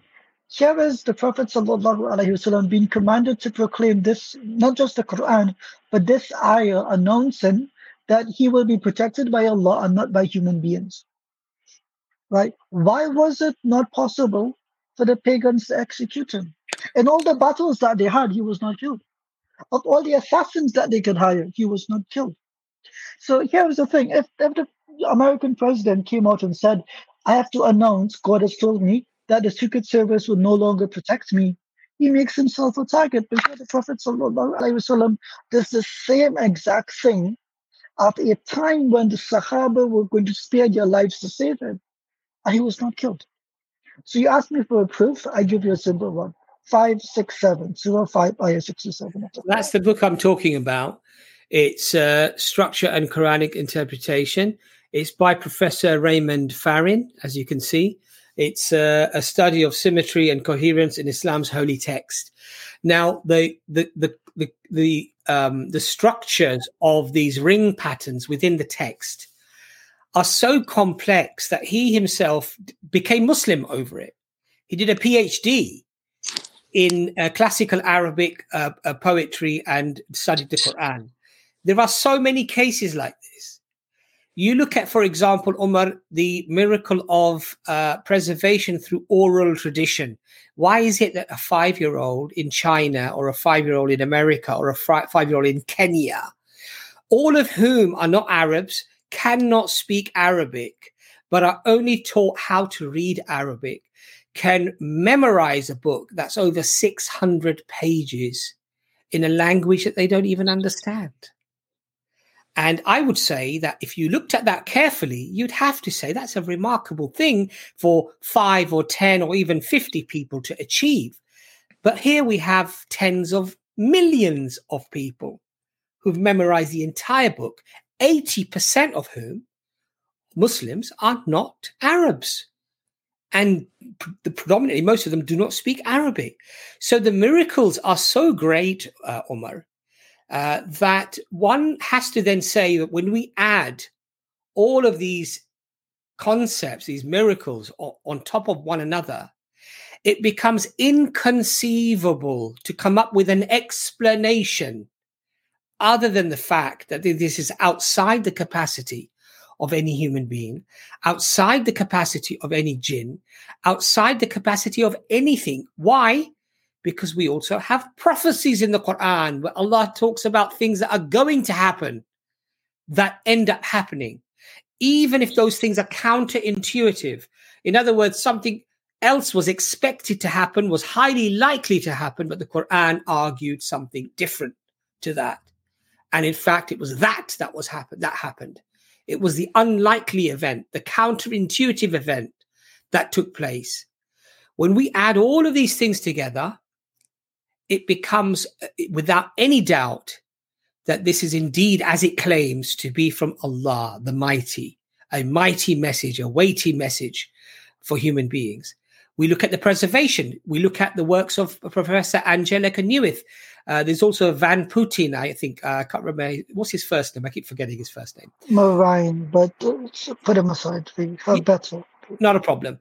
But you look at the works of Angelica Newith. You look at the works of, you look at the extensive works that have been done even within the Muslim world on manuscripts, on the Sana manuscripts, on the oral tradition, for example. And you have to then ask the question, Omar, if a man next to you suddenly said, I'm a prophet and I'm getting these verses and they're a miracle and it's in the English language, and this English language is something that nobody can better. Nobody can equal my words in English. Nobody can actually better them. Nobody can bring anything like it. Nobody can bring anything better than it. I'm going to reinvent a grammatical system of constructing the language that's going to be unique to English. In fact, my language is going to become the pinnacle of eloquence, and all English from now on is going to refer to my English that I'm going to come up with. And by the way, I've got no linguistic experience, no training in rhetoric, nothing. And I'm going to be answering questions live. And I'm going to be referring to things that are unfolding in front of me. And I'm going to have no editorial process. It's going to be a one-hit wonder. I'm going to say it, and it's going to be recorded. And it's not going to be in order. It's going to be all basically to the onlooker, jumbled up over 23 years. Yeah? Would I ever be able to achieve that? I don't know. I don't know. I would say impossible. I said no, sorry. Yeah, because people would immediately say, your English isn't as good as mine. Look, his English is better. His poetry is better. His storytelling is better. His eloquence is better. You know, it's all, of course, there'd be a massive difference at the very least I might have a few buddies that will agree with me. The vast majority of people clearly will not agree with me. Yet when the Prophet came with the Quran, sallallahu alaihi wasallam, the best poets of the time, the most eloquent, the celebrated of Arabia, were scratching their heads, could not understand where he's getting these words from, sallallahu alaihi wasallam. And in fact, they sent their best to find out. And they came back. They said, I need some time to think. He couldn't even come up with an answer. It was so eloquent, so beautiful, so incredible. The words were amazing. He comes back after a couple of days and he says, look, the only thing I can say, these words are magic. It's supernatural, outside of the... Now, when you study this, Omar, and that's what I urge you to do, study. We don't study enough. And I include myself in this. I'm not criticizing you. I say to myself first, we need to study more. When we look at these things, mashallah, your iman will become so strong that this Quran could not be from anyone or anything else. This is from Allah subhanahu wa ta'ala. It is preserved. Now, when it talks about it being the truth, it being from Allah, it telling you what you should do, what you should not do, follow the Prophet. The believers are the ones who follow Allah and follow his Prophet. Then immediately everything becomes easy. But we need to study. So what I'd urge you to do, inshallah, get that book, read it. It's a very short, it's not a very big book, to be fair. That's the picture of the chap, Professor Raymond Farron. I don't think you probably can't see it. It's too small. But, get that book, have a little read. And there are so many other things I could go into in terms of the way that the Quran uses it, linguistics, uses it. It uses words that the Arabs never used. In other words, I'd have to come up, if I was claiming such a thing, I'd have to invent words in the English language that could be fully understood, but were never used by people. People never use those terms. So, for example, when Allah says, Wal asr, innal insana lafi khusr, Allah says that I swear by time. The Arabs said, what is this swear by time? This term, swear. We understand the words, but we never use the words in this way. Who gives an oath? Who swears by time? It's so eloquent. It was so beautiful. It was so amazing and so powerful. The owner of the Day of Judgment. What is this owner of the Day of Judgment? They never used terms like that. So the Quran came with new terms that were powerful, that Arabs never used. They knew the words often, or they knew the root of the word, but they could not fathom where these words were. They were shocked. They were dumbstruck. And this is why Islam spread in Arabia at the speed that it spread, because when they heard the Quran, they were immediately convinced. They were immediately convinced that these are not his words. These are not the words of any jinn, because they were masters of eloquence. They celebrated two things at the time of the Prophet Muhammad, peace be upon him. They celebrated the birth of a boy, and they celebrated the birth of a poet. The poet in the tribe was a powerful force. It was the way that you did propaganda. It was the way that you defeated other tribes without even lifting a sword. And in fact, poetry could be so strong that some Arab tribes would have to change their names because the poem against them was so strong and it was so damaging. And it was a time when these words were so powerful and eloquent and the rhetoric had reached its eloquence that the Quran came down and it challenged those very people and said, bring if you're truthful, bring a Quran like it. Bring 10 chapters like it. Bring 1 chapter like it. Surah Al-Kawthar, 3 verses, 3 lines. And they couldn't do it. And that's why Islam spread throughout Arabia, because when the Arabs heard it, they knew these are not the words of any man. They were truly unique, the most eloquent, the first book in the Arabic language, the Quran. And the Arabic language itself, the way of eloquence, of measuring eloquence, all was referred to the Quran from then on, because that was the most eloquent way of writing the language. All of this from a man in a desert in the 7th century who was known as a shepherd, who was known to be illiterate, who could not read or write, and he comes with this Quran, subhanallah, right? So the evidences are huge, Brother Omar, but we need to study. Sorry, I've gone on quite a lot. I get overpassionate. I beg your pardon. But Omar, do you want to come back at all with that? Anything, inshallah? It's okay. Alhamdulillah. Thank you so much for answering the question. I just want to say just a few last things, if that's okay. I want to apologize if I came in and caused any confusion. I genuinely came in to ask questions. Not at all. Not at all. Okay. You don't need to worry about that, inshallah. Okay.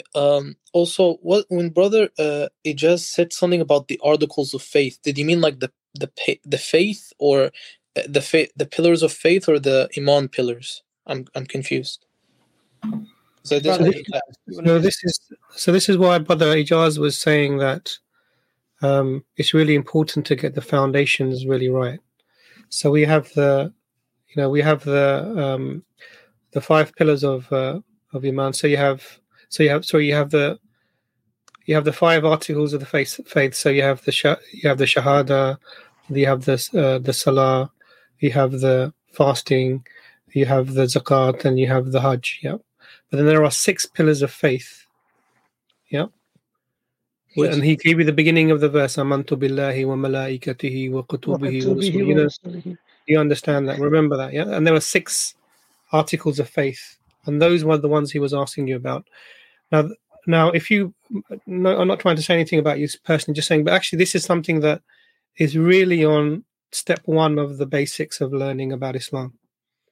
Most people who come into Islam, they read about, who are new Muslims who are learning about Islam, they will read about this, the 5 pillars of Islam and the 6 pillars of Iman. They will learn about this. And this is what the brother was asking about. The only indication that we get from that is that we agree with you that the foundations that you have are probably not the strong foundations, which is why you're looking at other things such as, this Rosetta Stone was found. So imagine you lived in a time before the Rosetta Stone. Where would your Iman be? Do you understand how weak that foundation is? Do you understand? Because say if that wasn't there, then what would it be then? So if you were born before the Rosetta Stone, sorry, go on, please. What would you be thinking? Sorry, I didn't want to interrupt you. No, please. I just said I don't know, and God knows best. Yeah, I understand. So, but that tells you that where you've put your foundation on some artifact that someone happened to come across. Now, there were people who believed in Islam way before any stones were found. And so you have to come down to something. So when you're digging into the ground, everything is soft, and then suddenly you come across something very hard. It's called bedrock. Bedrock is something that's so nothing will get. You can't get through that really, and that's where you dig to, and that's where you would build your foundation from. So the bedrock is much more foundational. The bedrock is understanding why you are Muslim, is knowing that there's good reasons to believe that Allah exists, knowing that there's good reasons to believe that the Quran is from Allah, knowing there's good reasons to believe the Prophet Muhammad is the messenger from Allah, by knowing about him and knowing his lifestyle, about his life. And there are many, many examples that will tell you that this is a sincere person. And the Quran, if you read into that, will tell you that it's something profound that people to this day do not understand how it came about. And if you read about the times of the Prophet, peace be upon him, how the people reacted to it, really how they reacted to it, it will give you a foundation that will be so strong that nothing, all of the little leaves, things like stones, and that you don't need them because your foundation is much stronger. But the key is the tawheed. So we have the belief in Allah, the pure monotheism, which nothing can touch. Then you have the Quran itself, which is self-evident in its origins. This has to come from Allah. And then you have the life of the Prophet, peace be upon him. Just a simple reading of this will clarify for you that this person is definitely a messenger from Allah. And just by looking at the many, many examples in his life where advantage could be taken, but the Prophet, peace be upon him, did the right thing always to ensure that the truth was always upheld, even if it was to his disadvantage. Now, those would be very strong foundations. And what my advice would be is actually probably to try to get that from somewhere. So if you want to email us, we'll work out where you are. We'll find somewhere local where you can connect with to get some of this teaching in. So this is our email address on the screen, so that we can help you on this journey. Because I don't want, in the West, one of the things about Western approach to anything is they assume that you don't know nothing to start with, and then everything else has to be proven. And that the problem with that is, how do you even know your thinking is something that is reliable to use? And this is where people end up in this position where you were saying, I don't know if it's true or not true. You have to give yourself some basics that you have to understand, that I am an intelligent person who can, arrive at truth, and then you go on your journey. And then once we connect you with the local community, stick with the Muslims. They will help you to guide you into that place of certainty, inshallah. Feel free to email us again, come again, and we're happy to sort of discuss further. But really, we want you to don't put your foundation on even a Rosetta Stone. Put it on the bedrock of Tawheed, the Quran, and the Prophet Muhammad sallallahu alaihi wasallam. Absolutely, mashallah. Alhamdulillah. Well said, Doctor. Omar, Jazakallah khair for coming on, brother. We've got to get a lot of other guests on because they're waiting, but we do value you coming on, brother. And don't feel that you've asked anything that's been inappropriate. It hasn't been, and we're more than happy to have you on again, inshallah. Okay. Of course, Jazakallah khairan. May Allah Assalamu alaikum. Lovely. Okay, we're going to get Brother Khizar Khan on next. Brother Khizar, if you could just give us a wave, inshallah. And then if you want to leave your camera on, you can do so. If you'd prefer to turn it off, you can do that as well. Brother Khizar, welcome to the stream. Yes, assalamu alaikum, everyone. Wa alaikum assalam wa rahmatullah, brother. Where are you coming in from today? Where are you calling from?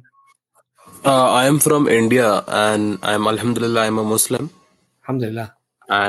And I don't usually have questions, but today I just had questions, something related to the history and the Quran. I just have 2 or 3 questions. So we might not be able to do all 3, but why don't you ask your most important one? Dr. Imran, if you can please start, inshallah. Okay. I'll just start with the important one. The only important one was there was an accusation of a Sahabi that was a scribe during the times of the Prophet, and he apostatized, he left Islam and he came back. So I don't know what is going on with that, because the non-Muslims are oh, he was the first ex-Muslim or this or that, but I just wanted a clear opinion. Do you guys know about that? So there's a complication here, because the story, the name involved or attributed to the person, there is dispute about it altogether. But the mainline tradition goes that there was a companion who would write on behalf of the Prophet sallallahu alaihi wasallam, and on one occasion, allegedly, the Prophet sallallahu alaihi wasallam recited something to him, and he asked the Prophet, well, does this sound better? Should I write this? The Prophet said, yes, you can read it that way as well. He said, what about this way? And the Prophet said, yes, you can read it that way as well. So he left the religion thinking, well, if I can come up with things like this for the Quran, then maybe this man may not be a prophet at all. That's the allegation. Whether that story is true or not, significant dispute about that. What there is almost no dispute about is that the same person, recorded in all of Islamic history, came back to Islam. So whatever doubt he had, he overcame. Yes. Whatever doubt he had, he overcame if the initial story was true.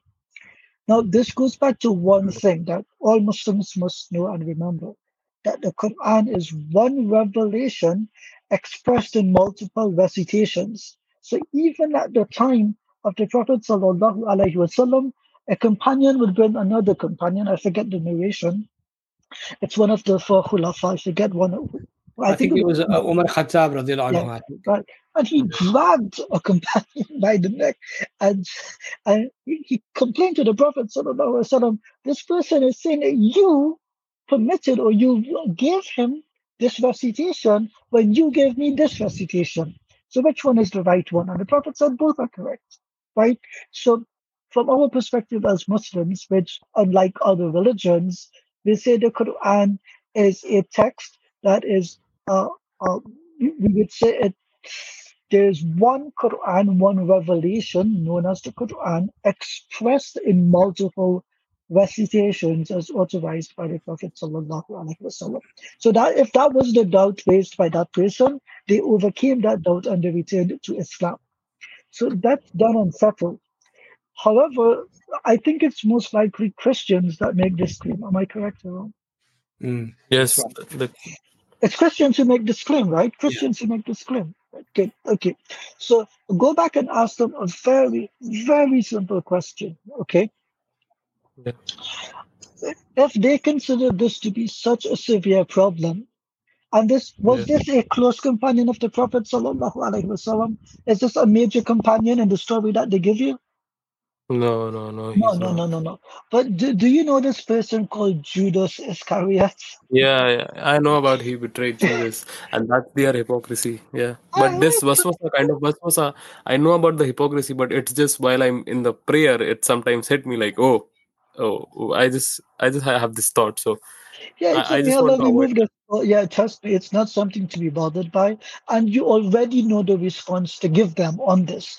But it comes down to something final, which is this: the Quran, as we have it, is not dependent upon a single individual other than the Prophet Muhammad sallallahu alaihi wasallam.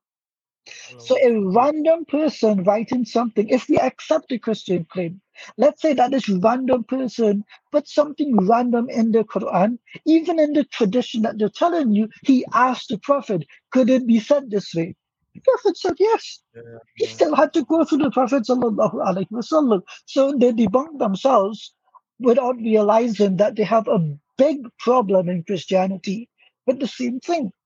But this person, did Judas Iscariot, just for the sake of argument, did he come back to believe that Jesus was God? not at all. They believe that he Definitely. died in 2 ways. Yeah, he was dead, right? He has no choice to come back. So if you're a Christian watching the stream, do not throw stones when you live in glass houses, particularly those made from glass in Birmingham and these types of places. Mashallah. Brilliant I, response. I, Thank you. That answered my question. Can I just move on to the second question, or you? Only if Brother Abbas permits you. if you're very Yes, quick, but yes. make this the last one though, because we've got so many people waiting. I'd like to get everybody Okay. on. This might be the last one. I just had the question, like it's about the Quran, and it's like two sub questions, so you can just answer it in small. I just had to ask about the number of days in which the earth was created. It is mentioned in the Quran, and this is a very common thing that people ask. Oh, it's like 2, and it's 4, and then 2. It comes up to 8. This and the other thing is some like scientific things. So can you just address that like in short time, please? So you've asked two questions, Dr. Imran. If you could quickly refer to those questions, inshallah. Please, quickly. Even a small response. I don't want to get convinced. No, just no a problem. response. No problem. Yes. So I mean, you've said some scientific things, which is, that's like probably a plethora of other questions. But when people are making claims to you about the adding up days, they are usually making mistakes either about what is being counted, or they're making the assumption that things are consecutive when they're not consecutive. Do you understand? So I'm giving you the principle. So either something can be behind another thing, or they can be overlapping. So things can be happening at the same time. And people are usually either counting the wrong thing, or they're making a mistake in their counting, or they're assuming consecutive nature when it's not a consecutive ayah. So unless you bring the ayah specifically, I'm just giving you the principle on how to deal with that. Does that make sense? Okay. Yes, sir. Definitely. Yeah. Okay, alhamdulillah. Jazakallah khair. But you didn't mention any other scientific things, so I can't clarify on that. One last, that was the backbone thing that I heard. Any response to that? Because just a quick response that I can just. I don't even want to debate someone. So if you look on EF Dawah, there's actually a video specifically on this, because we've been asked this question many times. Just look it up, and we'll put the link up for you. And also, 2006, I did a video response to this, and it's available on my old channel, which is Foundational Thoughts, and you can look that up as well. Very commonly asked question. Well. That's not your old channel. That's the channel you will be adding lots of content to. Yes, that's what I meant. Future, yeah. This is an up-and-coming channel, inshallah, from 2006. But if you, we'll put the link up now. One of the brothers will find it for you. So just look in the chat and you'll see it. And that's the response to the specific question. So that way you know, because this is a very common question. Don't let these things bother you. The principle is, the just general principle, if someone brings a scientific claim, science is an ever-changing model system where you make models of how the world works, depending on your current basis of knowledge. And that's Yes. basically so you can't take something that's changing as an evidence to support something that is No, against not, something. not at all. Not at all. Science. I just don't want to be a scientific person. I just wanted something for my waswasas. That's all. No problem. Thank So you so this much. is Sister Aram has mashallah already may Allah reward her, increase her. She's already Ameen. put up the link. So you Ameen. can click on that link, inshallah, that will give it to you. But also on this channel as well, you'll see a more modern response to that, inshallah. Also, Okay. Brother Khizar, just Jazakallah. very Yeah. quickly, Brother Khizar, these doubts that you're getting either from YouTube or from the internet, what I would advise you to do is Yeah. stay away from places that are designed to, they're set up to create doubts. They're not sincere places of knowledge. So therefore, stay away from these places. Now, Islam is not about don't ask tough questions and don't have debates and don't have polemics. No, we're open to that. That's why we go to Speaker's Corner. That's why we do the open forum. That's why we've done the historicity streams on the Bible, etc. We don't mind those tough questions, right? But the point I'm trying to make to you is if you don't have the knowledge or the time necessary, then stay away from these places until you do have the knowledge and you have the time necessary to be able to research these things in detail. Otherwise, what you will find is it will affect your iman. And Yes, it does because right. Yes, continue. This is why the ulama, the scholars tell us, and we don't listen, you see. We should take their advice. Stay away from places that are designed to cause harm to your iman. It doesn't make sense to enter into a location, a place that is specifically designed to undermine your iman. It doesn't make sense to enter that place. If you're going to enter into the field of battle, you need to have the sword and the shield. You need to have the knowledge, and you need to have the time, the ability to be able to enter that arena. If you go into a battle naked with the other people all with arrows and swords around you, you know what's going to happen. Sorry, Yes. can you? Sorry, I don't follow. Can you explain to me what would happen? Well, you're ill prepared. You clearly get slaughtered. Right. That was a brilliant response. Thank you so much, sir. All right. So Mashallah. you have a good day, inshallah, brother, and speak to you soon. Okay, assalamu alaikum. We're going to get Rajda on next. Rajda, can I just, if you don't mind, just quickly just see your face, and interact with you, please, and then you can turn your. That's lovely. We'll get you on next. Abbas, can you do me a favor? Before the stream ends, yes, would I be allowed to give them the story of the cats at the house when I came over? Like no problem. The buckle down. Okay, no problem at all. Yeah, you're very scared of cats. Yeah. Okay, Sister Roger, welcome to the stream. Yes. Assalamu alaikum. Wa alaikum assalam wa rahmatullah, sister. So I have a question about the death of the Prophet sallallahu alaihi wasallam. In Surah Al-Haqq, in the verses of 44 to 46, it says that had the messenger made up something in our name, we would have certainly seized him by his right hand, then severed his aorta. Right? So meaning like they would, like if the Prophet lied or did something that was not in the will of Allah, then maybe like the companions would like cut his aorta, right? Not the companions. No, that Allah would sever him by his aorta. Yeah, it says Allah would do it, not the companions. Oh, yeah. So, but just quickly, Dr. Imran, if you sever the aorta, how quickly do you die after that? Within seconds. Seconds. Okay, sister, please proceed with your question. Yes, and then it's like in a hadith in Sahih al-Bukhari, it says that when Khaybar was conquered, a roasted poisoned sheep was presented to the Prophet as a gift by the Jews, and the Messenger of Allah said, "Let all the Jews who have been here be assembled before me." The Jews were gathered, and the Messenger of Allah said, "Will you now tell me the truth if I ask you about something?" They replied, "Yes." He asked, "Have you poisoned this sheep?" They said, "Yes." And he asked, "What made you do that?" They said, "We wanted to know if you were a liar, in which case we would have got rid of you, and and if you are a prophet, then the poison would not harm you." And this is, I understand this, but the thing that confuses me is that when on his deathbed, the Prophet told. Complained about the pain. Sorry, sister, we can't hear you. Sister, hello? Is it just Yes. me? Oh, there we Hello. go. Yes. Oh yes. You were stating that the Prophet, peace be upon him, expressed pain as if his aorta had been cut. Am I correct? Yes. Yes. Okay, Yes. so there's a difference between saying I feel as if something is happening when it's not. Simply expressing that he's experiencing severe I pain. feel like my head is exploding. Yeah. Or I feel like my neck, oh my God, it's gonna come out at any moment. Or my stomach, or it's so gassy it might pop. We make these statements when we're in pain, right, sister? But the thing is, let's say that what the Prophet ﷺ said was true and correct, that he was feeling as if his aorta would be cut. Now, Yes. he didn't die, from what we can understand, from anything related to his aorta. Yes, I understand he died in his ailment, so meaning sickness.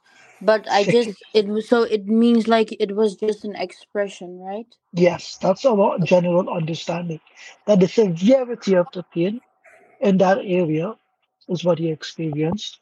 That is not to say, however, that his aorta had been cut, because as we read earlier from Dr. Imran, when you cut the aorta, you bleed out. The blood gushes out because it's an aorta. It's a high pressure vessel. Dr. Imran, my biology is as good I as just want to quickly Bass's driving skills. I just want to quickly say something, Sister Rojda. Well, I didn't finish.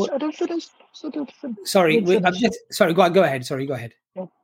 Which is, if it was actually true that he was dying because of something related to his aorta, he would not have been able to know and experience that, because he would have been dead by the time he even knew of it happening. If your aorta is cut, you die within seconds, you bleed out, you lose consciousness almost immediately. So we know with certainty this was not the state that he died in. Okay, Do you understand? Yes, I understand. Thanks. Does it help? Yes, I understand it now, because I've heard a lot of people like giving this as an argument, and I guess it made me like a bit confused. No, Sister Rashida, this brother who's put this comment up, he's not even Muslim. Yes.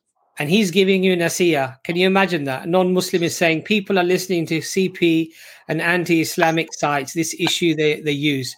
He's recognizing the fact that it's anti-Islamic websites that are using this type of silly argument to try to confuse people. Again, I make my point, my sister.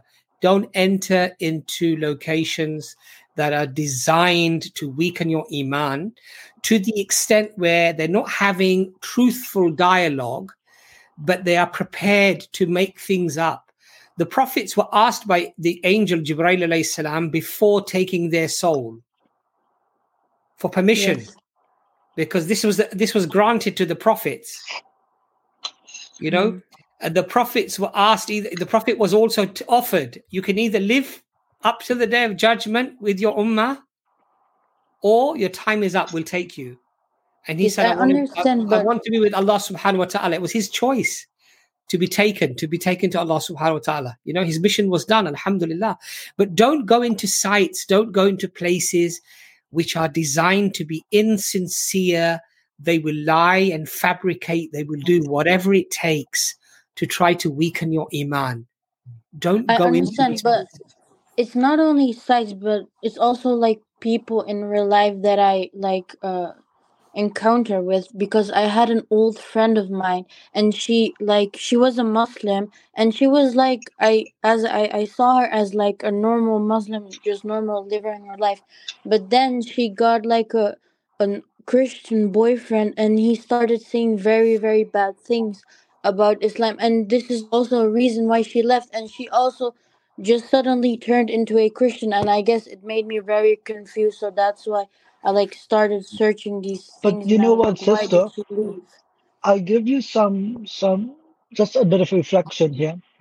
But a number of years ago, I met a man who fell in love with a Christian woman, fell so much in love with a practicing Muslim man, started to go to her church to support her in her faith.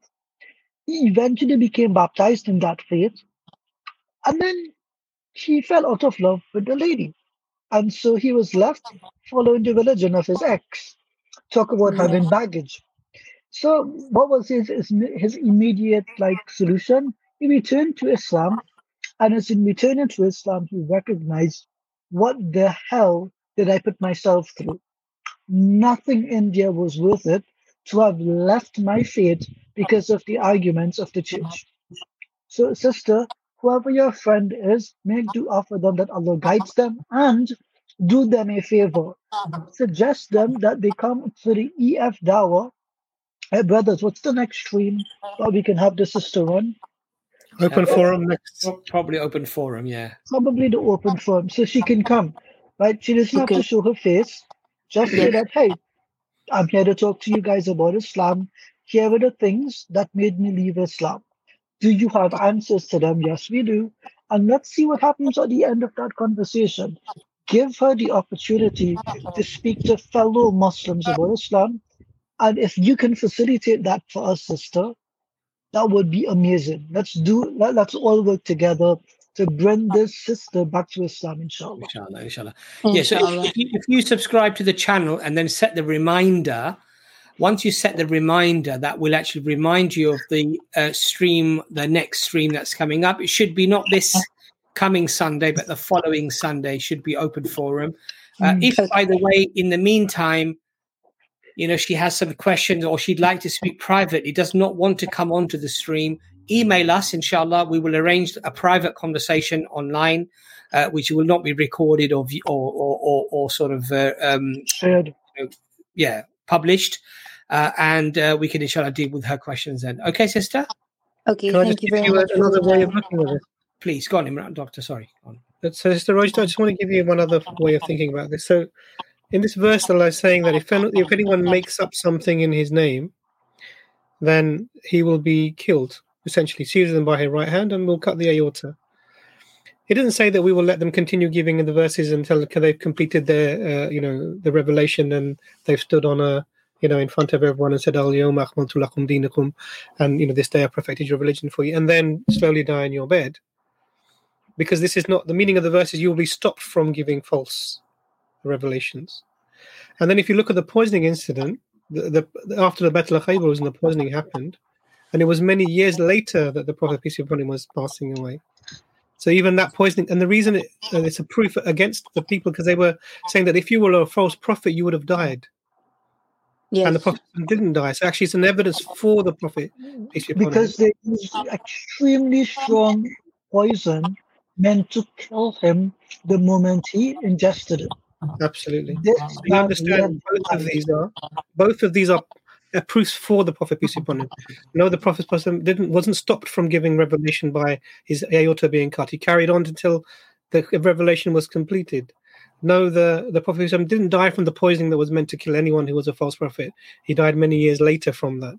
So both of these stories are actually evidences for the Prophet, peace be upon him, but they're tricking and they're twisting to make it seem as if they're the opposite to that system. That's right. And the companion that was with the Prophet ﷺ, who took one bite, he actually died. He died immediately. So this is a sign for, as Imran said, a sign for the Prophet ﷺ. Okay, Jazakallah khair for coming on, inshallah. I'm sure we'll speak to your friends soon. Otherwise, you're more than welcome to come back again. Okay, thank you very much. Brother Sam, we're going to get you on next. If you quickly put your camera on, please. If you could just give us a quick wave. That's great, Sam. You can turn your camera off, and then we'll get you on now. Sam, welcome to the stream. Assalamu alaikum. Brother, where are you tuning in from today? London. London, mashallah. So so that's a bit boring. We're in London as well. I was hoping you would say Australia or Alaska. Well, it's near Barking. So. Near Barking. We're right around the corner to you. You could have just popped round. Anyway, yeah. So I just have a quick question. Brother Ijaz, I think with your knowledge on the Bible, what it is, you see with the book of Samuel, it Yes. says about killing babies and all that sort of stuff. Truth. A Christian likened this to the flood of Noah, to the flood of Noah alayhi salam. That Okay. everyone was collectively sort of punished, and this God can do this sort of stuff. What do you think? What would be the best response? Well, I don't see the analogy there being fair because one is the total annihilation of a people via fighting, what we would term today a genocide, right? A mass event of killing. On the other hand, if God destroys a people, this does not typically involve an army needing to be led. Usually, what we call like acts of nature, or like hurricanes or monsoons or storms of these types we've seen have been used to destroy societies as punishment from Allah, whether stones rain down filled with sulfur, right, as you have the Sodom and Gomorrah, etc. So I don't think that these two things are analogical, to be honest with you.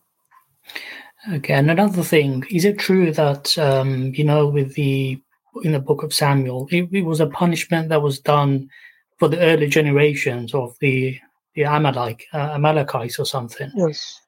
That when Israel came out of Egypt, that it was for that reason that Saul or whoever it was, that was commanded to wipe out the entire Amalekites for something that was done by the earlier generation. Is that correct? Or you've got the gist of it, but what's the question here that's being asked? No, it's just what it is. It's something which I just really recently looked up.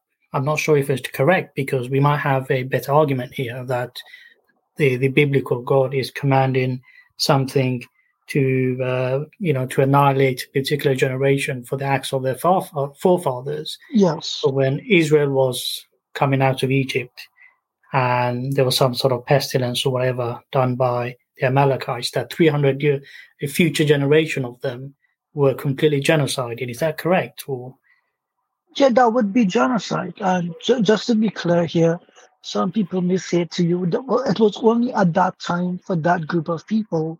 But even recently, we saw that Bibi Netanyahu invoked that term.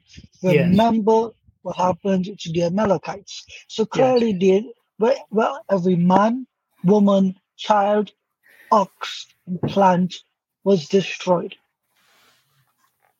You have to ask yourself,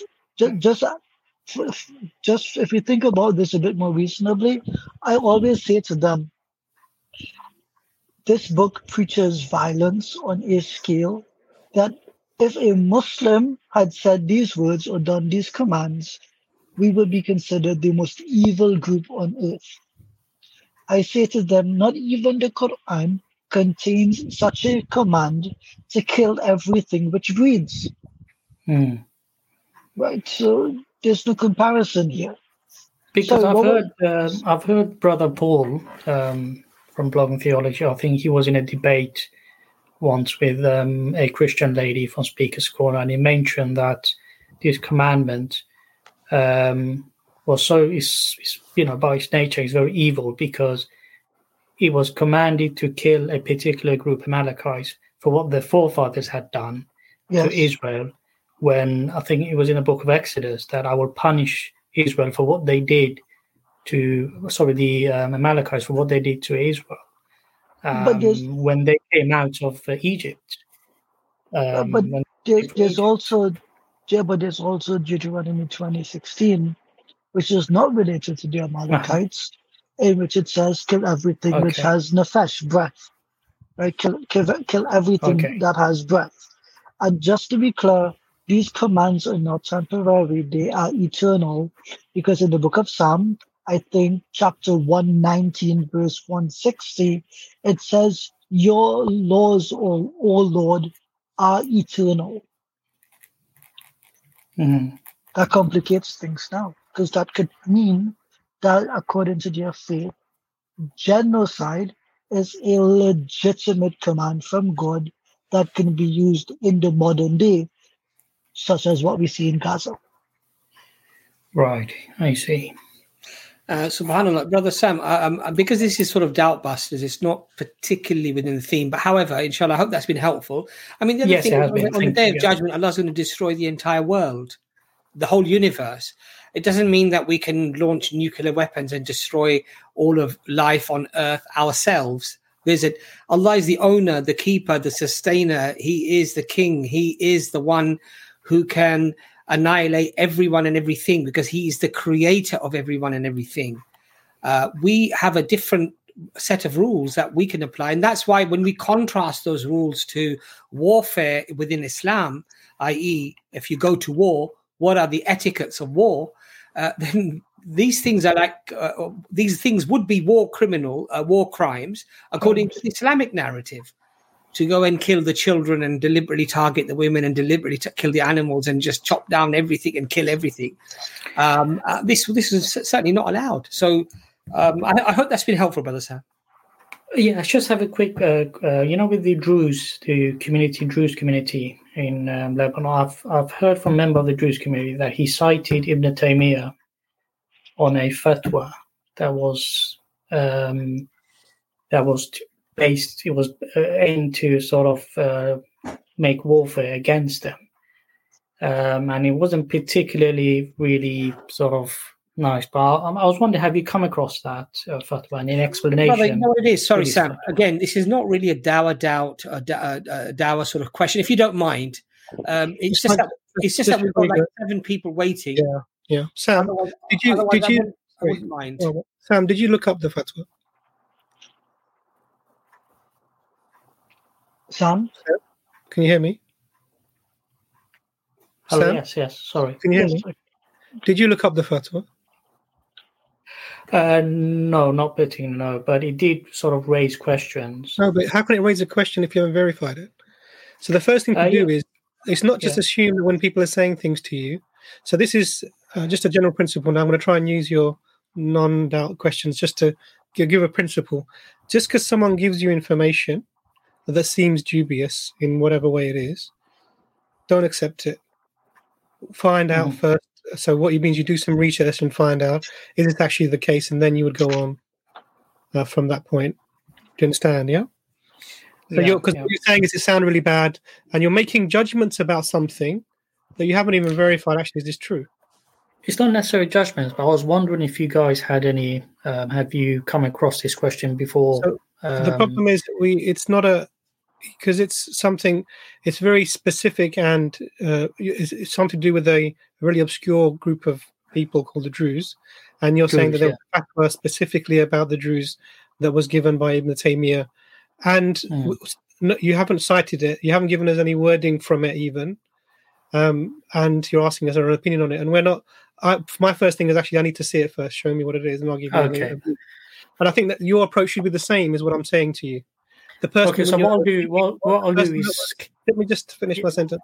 So what I'd suggest is the person that was speaking to you, you would say to them, okay, let me bring it to me. Give me the evidence. Send me a link, something that I can see this, I can check and verify. And at that point, then I will see what I would think of this. You understand? Okay, can I send you the link on your email? Send us the email, and then what we can do is go from that point. But you just as a general principle, you need to have maybe done a bit of research on the claims that people make before you accept them. So if you haven't come up with it, you'd withhold a view on it. Do you understand? Yeah. Okay, so I'll send you the link and we'll take it from there. Is that okay? No problem. Okay, brother. Okay, thank you very much. Thank you. Sorry. I think we've got I think it's Fear next. If you could just put your camera on and then just verify yourself, please, Fear, quickly. Just if I can see the whole of your face rather than just part of your face, that's great. We're going to get you on next. You can turn your camera off. Brother Fear, welcome to the stream. You just need to just unmute yourself, please. There you go, brother. Assalamu alaikum. Wa alaikum salam, brother. Hello. How are you guys doing? Alhamdulillah. I can see a picture of a cup of tea there, so I feel like a cup of tea now. That's not nice. I'm sorry. Where is it? Singapore. MashaAllah, Singapore. Alhamdulillah. When are you going to invite us to come and see you? Sure, anytime. Alhamdulillah. We need plane tickets, hotels. We need all of these things. I'm just joking. But it's Brother quite Fir, pricey though. please, what's your question? Sorry. Just quick question. Just one quick question. Yes, Because we always say that the Quran is preserved. So, but then again, what does it mean for the Quran to be preserved? Should this mean that the Quran has been preserved letter for letter, or just that the essential teachings of Muhammad peace be upon him are contained within it? Let me put it this way. The Prophet, peace be upon him, recited the Quran to the companions. He tested the companions on their recitation and confirmed that they recited it correctly. They had students, and we can trace all of the students right the way back up to the teachers of the students, right the way back up to the Prophet Muhammad sallallahu alaihi wasallam, who then has linked his words to Jibreel alayhi salam, Gabriel, who links his words to Allah subhanahu wa ta'ala. That's how confirmed we have that link. Now, the written Quran, when it comes to the writing, the calligraphy, the letters and what have you, those are not necessarily like the alif, for example, because or the vowels even, for example, because the Arab, when he read, I'm sleeping on the BD, he immediately knew that this means bed. I'm sleeping on the bed, because that was his native language. As the Quran spread to other regions, people would be reading it bid, bod, bud. So they added the vowels to ensure that the people would be able to recite it exactly how the Prophet ﷺ recited the Quran. So this should be enough for us, quite frankly.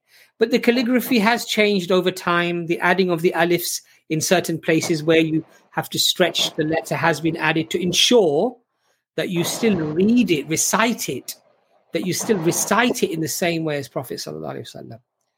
Okay, I understand that. So for us, the written Quran is not the Quran that we say is preserved, i.e. every mark and every dot, for example, because some things may be added just to make sure that the recital is still the same. But it's the recital that is exactly how the Prophet recited it. This is what we believe. Yeah, I understand that. But if let's say the Quran being preserved means we exactly know how Prophet Muhammad SAW pronounced the Quran itself. Yes. So what are your thoughts that the Quran continues to evolve until Ibn al-Jazari canonizes the 3 readings after the 7? No, it doesn't. So you go back to the central point. Collectively, the Ummah, there is ijma among the ulama that the way in which the Quran has been transmitted, it is what we would call, somebody remind me of the word, what is it called? When it's mass transmitted, what's the name of it? Mutawatir. The Quran is tawatir, right? Full stop. So it does not mean, just to be clear here, that a random person's recitation is ever going to count. It must come through someone who's qualified and has the permission to recite. That's the way that it works. So if like our children are going to trace the recitation of the Quran, they're not going to go through, me as their father or Dr. Imran or Dr. Abbas, right? Brother Abbas. They will go through their Qari, the teacher who has sat down and taught them tajweed. They'll go to the teacher at an institution who's taken the Hifz class to memorize the Quran, through which they will be part of the sanad, the chain of transmission. So this is something very specific, and I hope it helps. Did it help? Did it help us make progress with the question, Firdaus? Yes, it does. But is there anything left then? Has your question been answered? Yes, there's somewhat, yes. Nothing left? Okay, all right. Thank you, Brother Firdaus. It's good to hear a question about the Quran from you. I think I've answered so many about the Bible. Is that I was expecting one of those. Actually, I wanted to ask one though. Honestly, I wanted to ask. One of the evidences, very strong evidences for preservation is, as I've mentioned before, you're from Singapore, right? Yes. Right. When an imam reads the Quran with tajweed in Singapore, and somebody else reads with tajweed in Mauritania, where many times they don't have the mushaf, they don't have the book, they don't have the Quranic text with them. They write on a chalkboard. They write from memory. They learn from memory and writing on the chalkboard. When the imam in Mauritania recites the Quran, how comes their tajweed is exactly the same? I would say they probably learn it from their own teachers. Exactly. So when you learn from the teachers and they teachers maybe 10, 15, 20, 25 generations before, they go to the same Sahaba, the same companion, who then learns it from the Prophet sallallahu alaihi wasallam. This is an evidence for the preservation of the recital of the Quran. Otherwise, we would have dozens, if not hundreds, of different recitations where two people on opposite sides of the world would never agree. But we have agreement even on the stretching of the letter or even on that aspect, there is tajweed rules that are applied. And that shows you that despite there being lack of communication, fast data communication transfer for centuries, 1,300 years, one may argue, because we've only had the ability to sort of speak to people and communicate rapidly in the last couple of centuries, maybe max, right? The printing press, and then perhaps telecommunication fax machine or telegraph or whatever you want to call it, right? Maybe 150, maybe 200 years ago, right? Why is it that those are only 3 or 4 generations ago, right? That they still recite it exactly because they learned it from his scholar, he learned it from his scholar, and they're reciting in exactly the same way. This is a very profound bit of evidence. And actually, if you look at what other mechanism could explain this phenomena, you would struggle to come up with a different mechanism.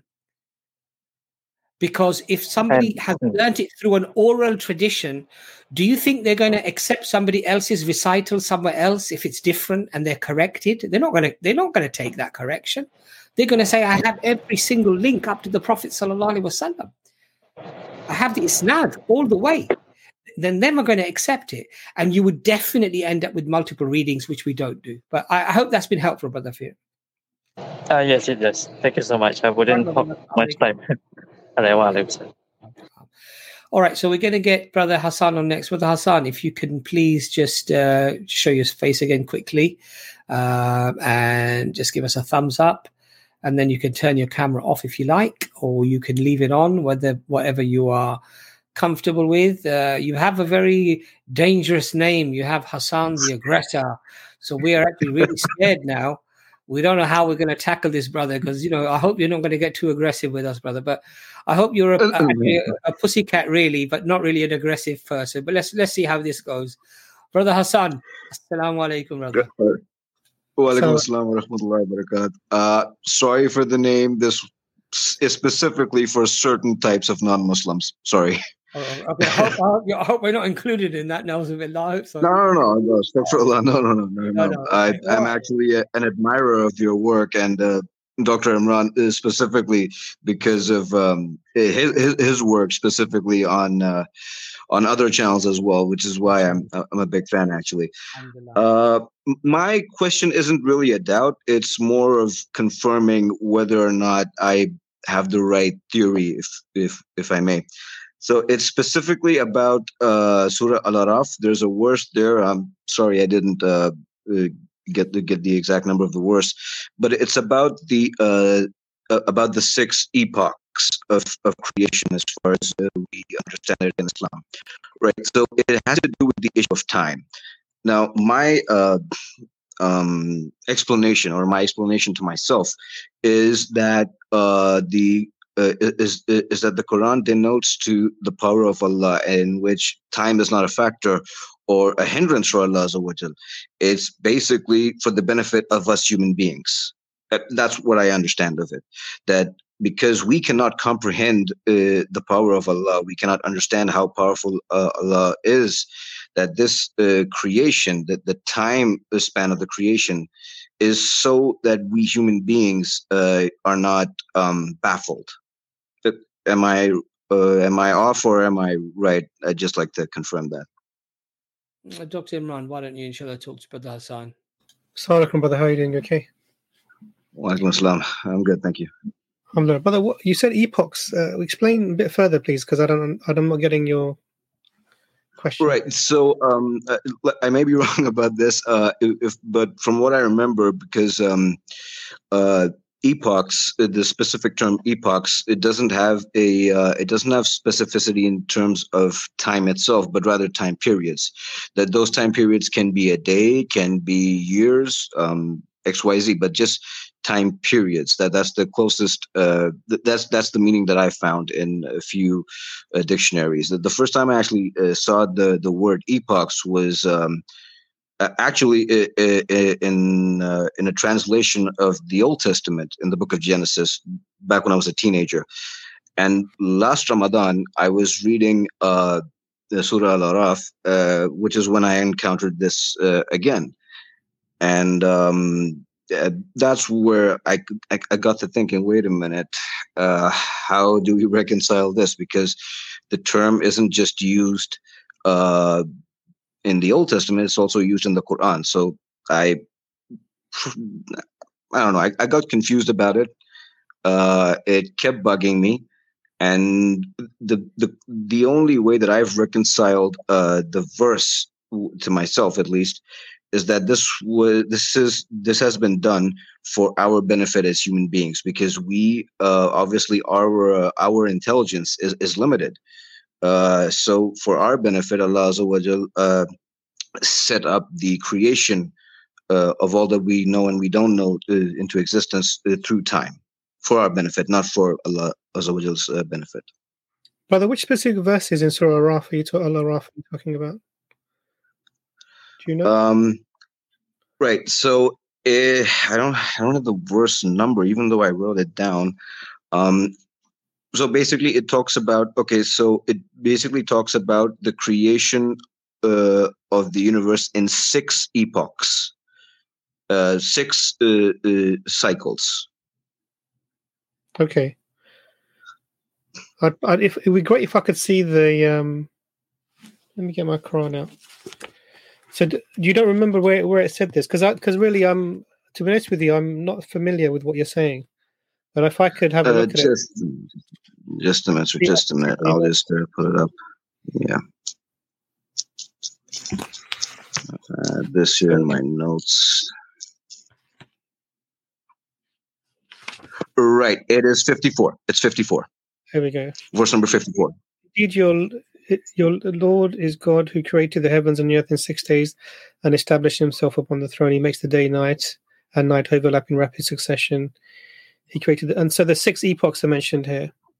The word so this is from the clear Quran. This is just a note about the word day there. It says the word day is not always used in the Quran to mean a 24-hour period. According to chapter 22, verse 47, a heavenly day is 1,000 years of our time. The day of judgment can be 50,000 years of our time.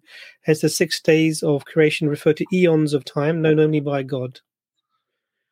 So your theory is correct, and if I, that's how we understand when Allah ever talks about even Yom.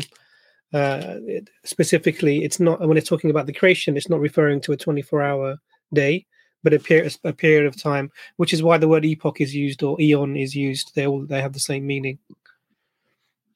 So yes, I think right idea. Alhamdulillah. It wasn't a 24-hour day at all. Alhamdulillah. I mean, my theory was that whether it's a day in what we understand as a day, a 24-hour day, or heavenly days, it's irrelevant to Allah. It's more relevant to us to sort of, I guess, to make it simpler for us as human beings, right? Right. Well, that was my only question. It was interesting that the way that the Sheikh he translates the footnote.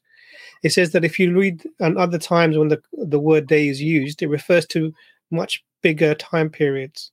So the day of judgment, for example, 50,000 years you're waiting, That's a day.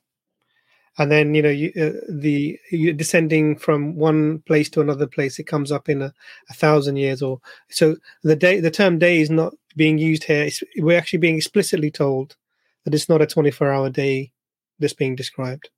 So this is why they translate the word. They don't even use the word day usually. Although he does in his translation, he's just clarifying that this day is not the conventional use. It's a use more in terms of large expanses of time that we don't have the exact number of, or the quantity of. Right. Yeah, I agreed completely. Actually, I didn't think of it that way. Thank you. Thank you. Lovely to speak to you, brother. Good to speak to you. And aggressor is definitely not doesn't suit you, brother. You need to change that now, I think. Alhamdulillah, jazakallah khair. Thank you. Thank you, brother. Lovely to speak to you, inshallah. Make dua for us. May Allah keep us sincere, inshallah. Okay, brother. Assalamu alaikum. Most definitely. Assalamu alaikum. MashaAllah. Lovely brother. Lovely smile, mashallah. We like very aggressive smile, I think. Yeah, yes, he was very aggressive. All right, let me just think now who's next, because Kenny, we're going to get you on next. Kenny, just give me a thumbs up. Okay, Kenny, we're going to get you on now. You can turn the camera off or leave it on, whether you're comfortable with. Kenny, can I ask, are you Muslim? Yes, I'm Muslim. Assalamu alaikum. Wa alaikum assalam wa rahmatullah, brother. How are you doing? Alhamdulillah, I'm all right. How are you, brothers? We're absolutely wonderful. Now that you're on the show, mashallah, we're much better, alhamdulillah. Please, ask your question. All right. So my question isn't really a doubt. I hope I'm still permitted to ask it, though. It's on behalf of a friend. I was asked this question, and although I don't have an understanding of what it is supposed to be, I wanted to get you brother's opinion, especially because it was a question that really it's important to this friend, and I don't want the answer to be reduced in a way that she's going to see that it's just because it is coming from me, right? So I wanted to get I know you guys are like the big men, one of the big people in that way. I listen to your shows a lot. This is the second time I'm coming to your show, actually. So the question she asked me was, she makes certain posts or comment or repost a quote or something, or makes a certain post, and it might contain certain words like patriarchy, maybe feminism, some of these words, but obviously she is someone that recognizes the values of Islam, so uses it within the context of the Islamic paradigm. But most times she gets a lot of lashbacks because of certain people criticize her for using some of those words because of the Western connotations of them. And some of them have even accused her of committing shirk because of just using a word as simple as patriarchy. And I wanted to know, is it wrong to trying to pass a message, for instance, and in a bit to pass a message, you use a word like feminism, use a word like patriarchy? And is it wrong? Is it conflicting with any of the Islamic values to communicate in such manner? Well, this would probably be more of a fiqhi question, brother. But in to be sensible, without sort of making anything haram or halal, words and terms have certain meanings to them. So when you use a particular word, it has some meanings that are attached. It has a definition.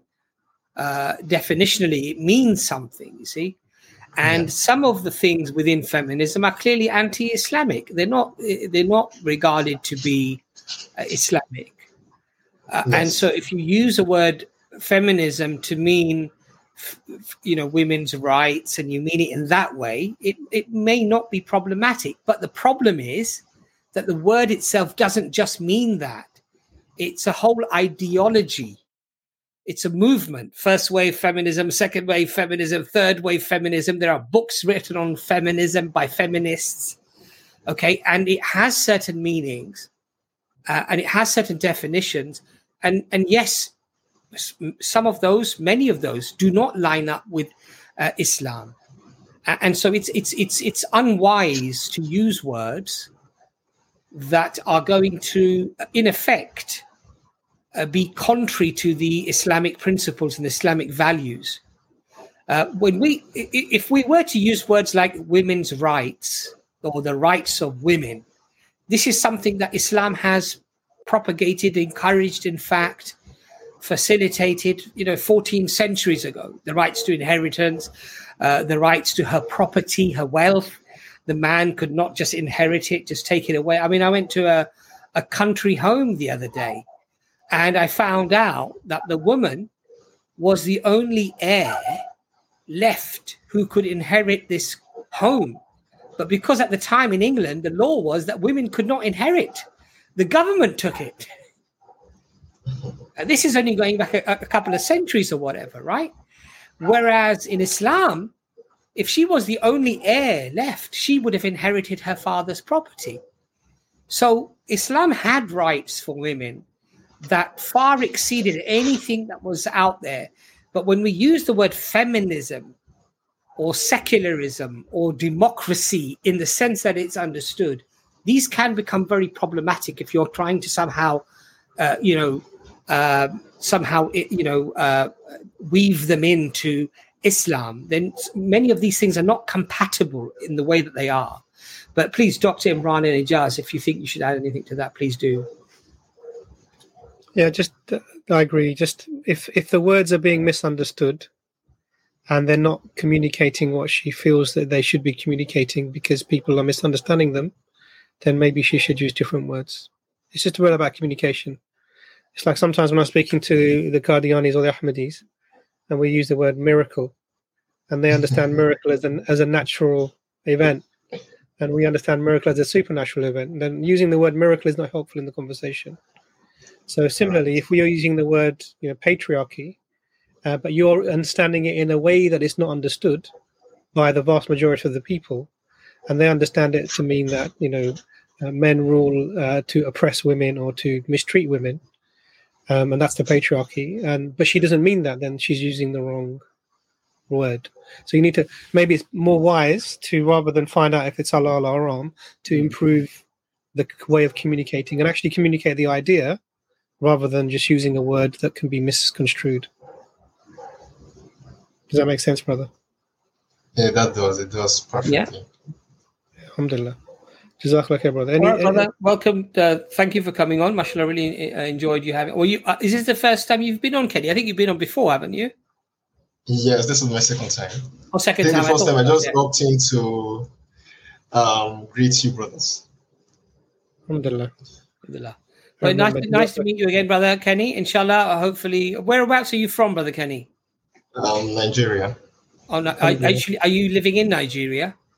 Yes, I'm living in Nigeria. Okay, I was going to ask you if you're local, then come down to Speaker's Corner. We'll give you a hug. But Nigeria to here might be a bit of an expensive plane ticket to come. I just want to say one thing before you go. Yes, definitely big people in the dawah, but we are trying to lose weight, inshallah.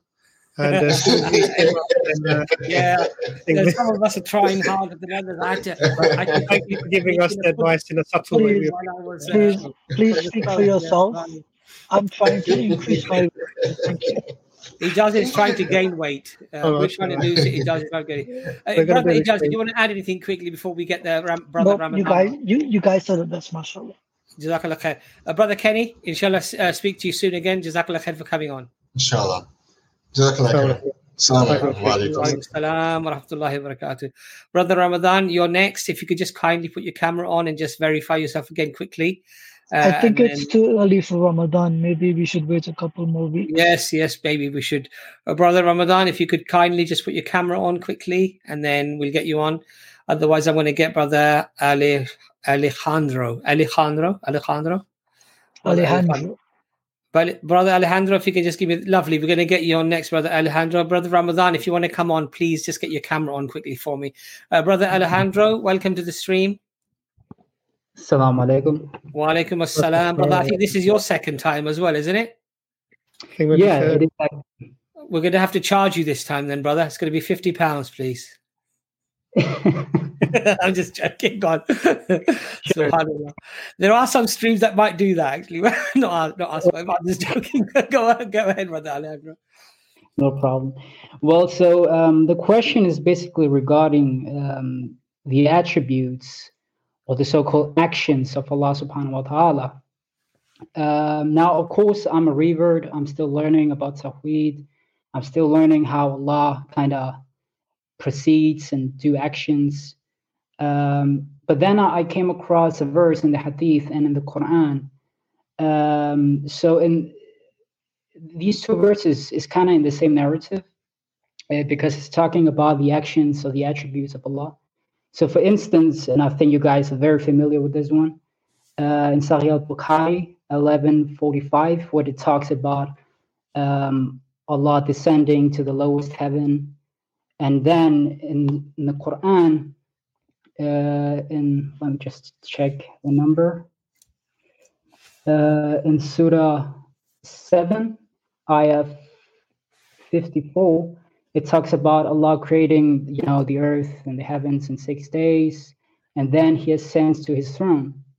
So my question is basically this: that you have in one verse in the Hadith saying that Allah descends to the lowest heaven, and on the other hand, you have the Quran saying that He ascends to His throne. So my question is basically how to interpret these verses. Does this mean symbolic, or do I have to understand it like a metaphor, or is it quite literally? It's a good question, brother. I'm going to get Ijaz to start because me and Doctor have spoken already. Brother, Dr. Ijaz, please. Dr. Ijaz, please. Thank you, Professor Dr. Abbas. Jazakallah khair. Professor, Doctor, and what else is there? Is there anything else out there? I mean, you can be a sir, like Sir astronaut or something. Just add astronaut at the end of it because I like space. Go on, astronaut. Just please don't give us your pronouns. That's all. I won't do that.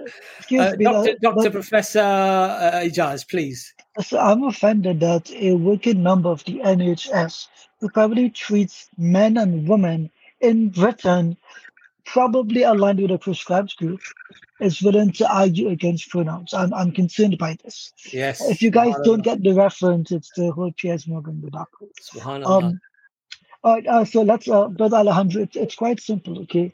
We say that we affirm how Allah describes Himself, but the kayfiyah, the modality, the howness of what these words describe, they are known only to Allah. So let's take one, for example, that Allah descends in the third portion of the night. Now, there are many interpretations of this particular hadith.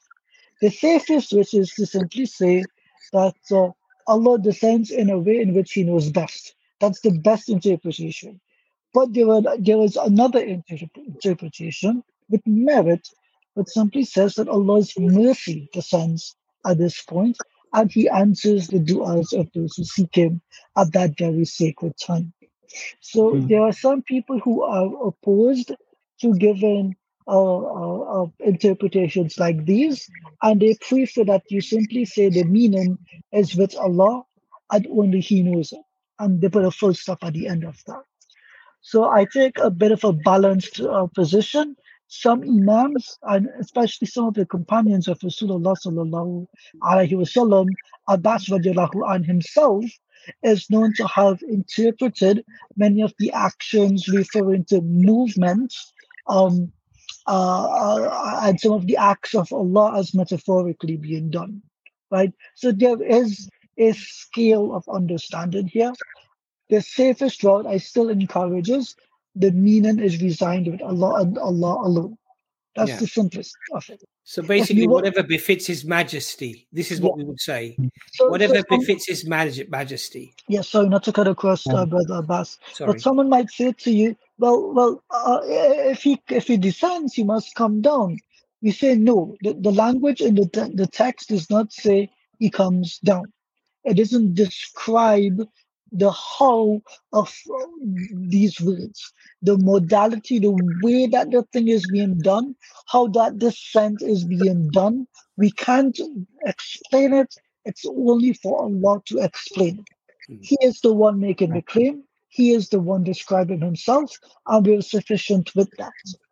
Right? That's it. That's the simple and most safest way possible.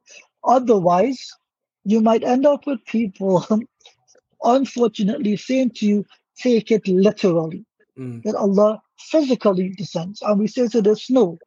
What does the Quran teach us? Surah 42, Ayah 11, Laisa kamithlihi shay. There is nothing, there is no entity like, similar to, or equal to Allah. Allah is not bound by the 6 directions. He's not bound by time and space. He exists outside of time. He exists outside of space. Full stop. So he can't be like, he's not below Dr. Imran, to the left of Dr. Imran, to the right of Dr. Imran, because Allah is not a created entity. He does not have created attributes. Does this make sense to you, Brother Alejandro? Yeah, it makes perfectly sense. I just wanted to kind of understand how to understand these verses and how the interpretation is, basically. Yeah, fine. The thing is, any standard tafsir of the Quran will explain these ayat to you without having to answer questions like this.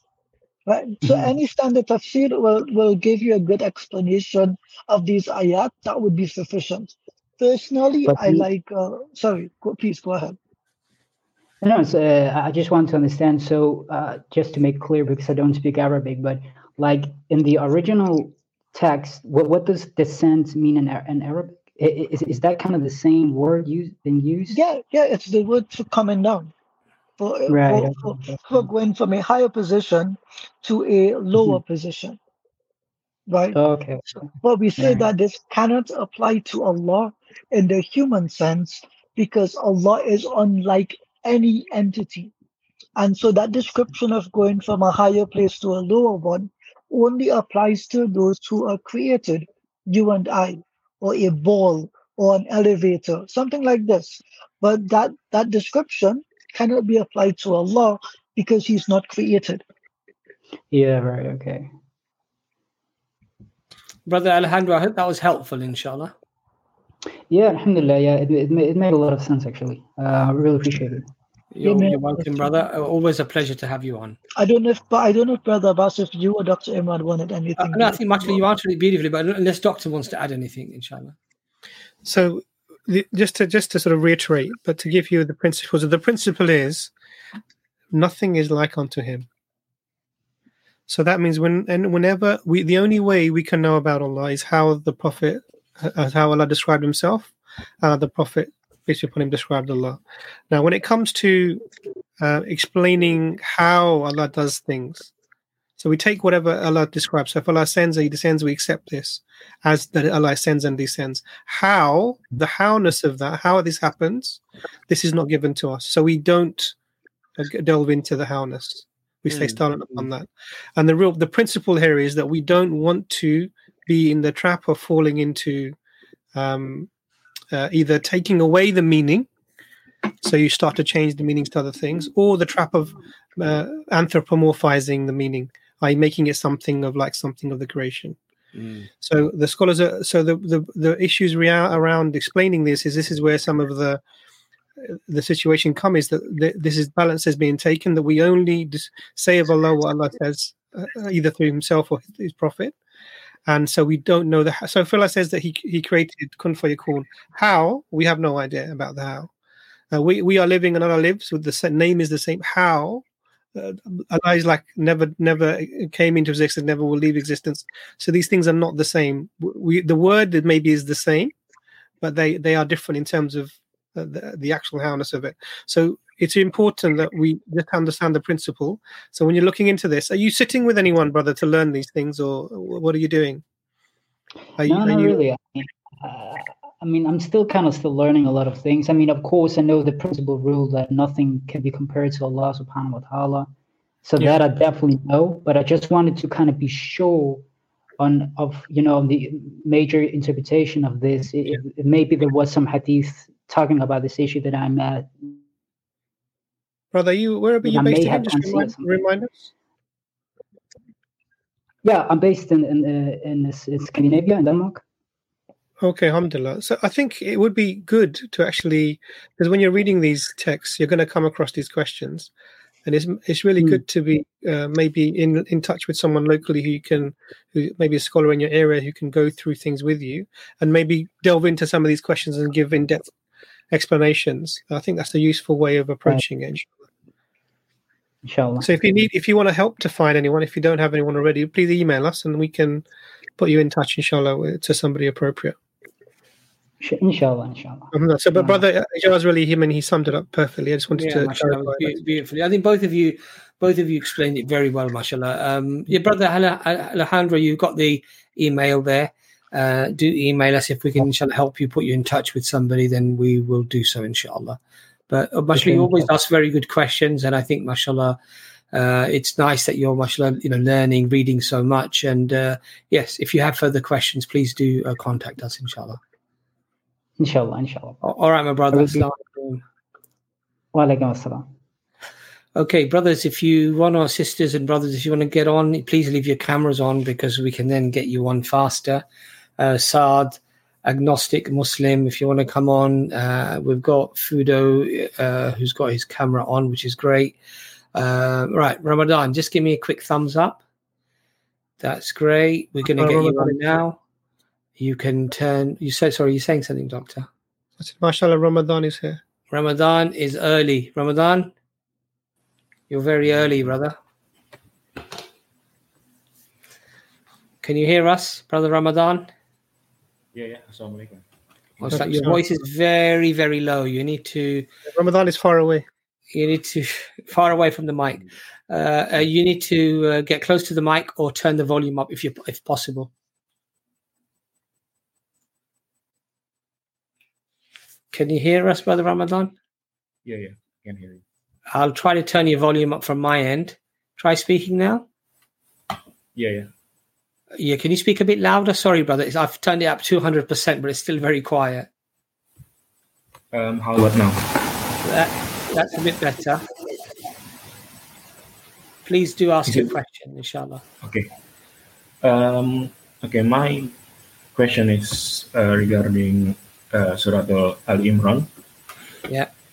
When Allah says, "Do not be divided," hold on tight to the rope of Allah and don't be divided.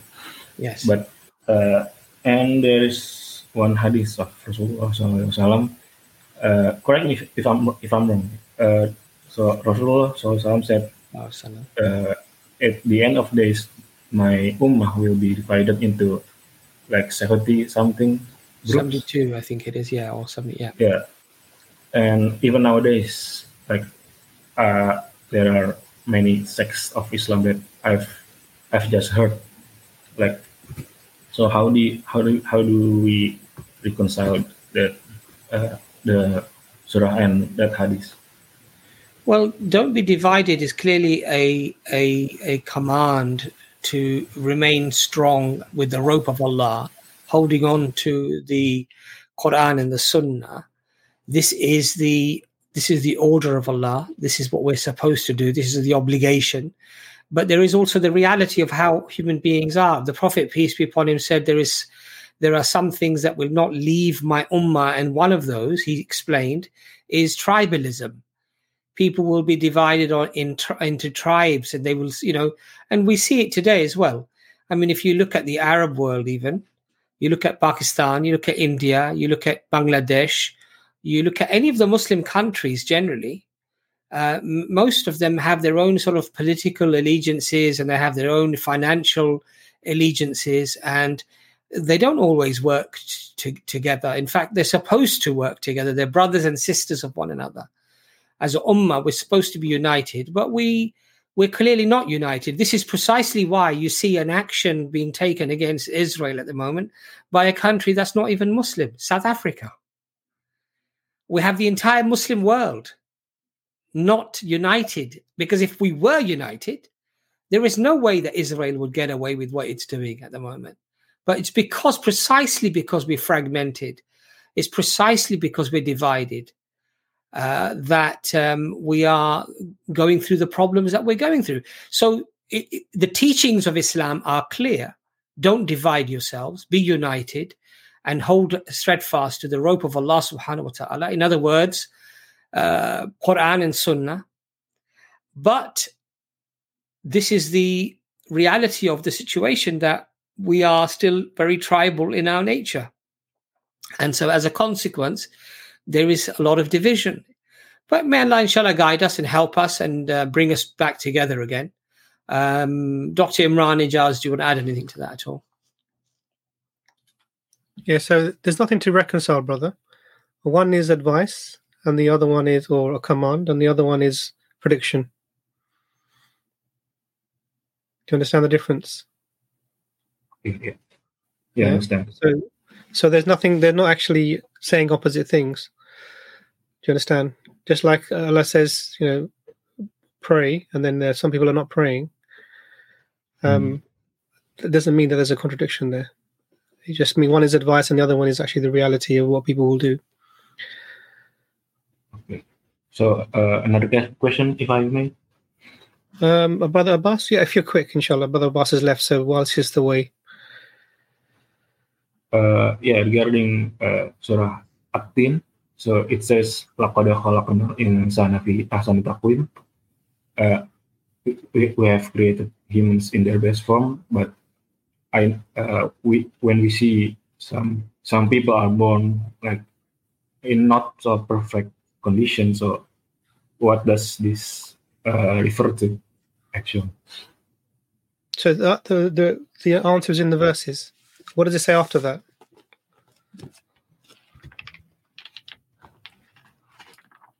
Did you read the rest of the verses?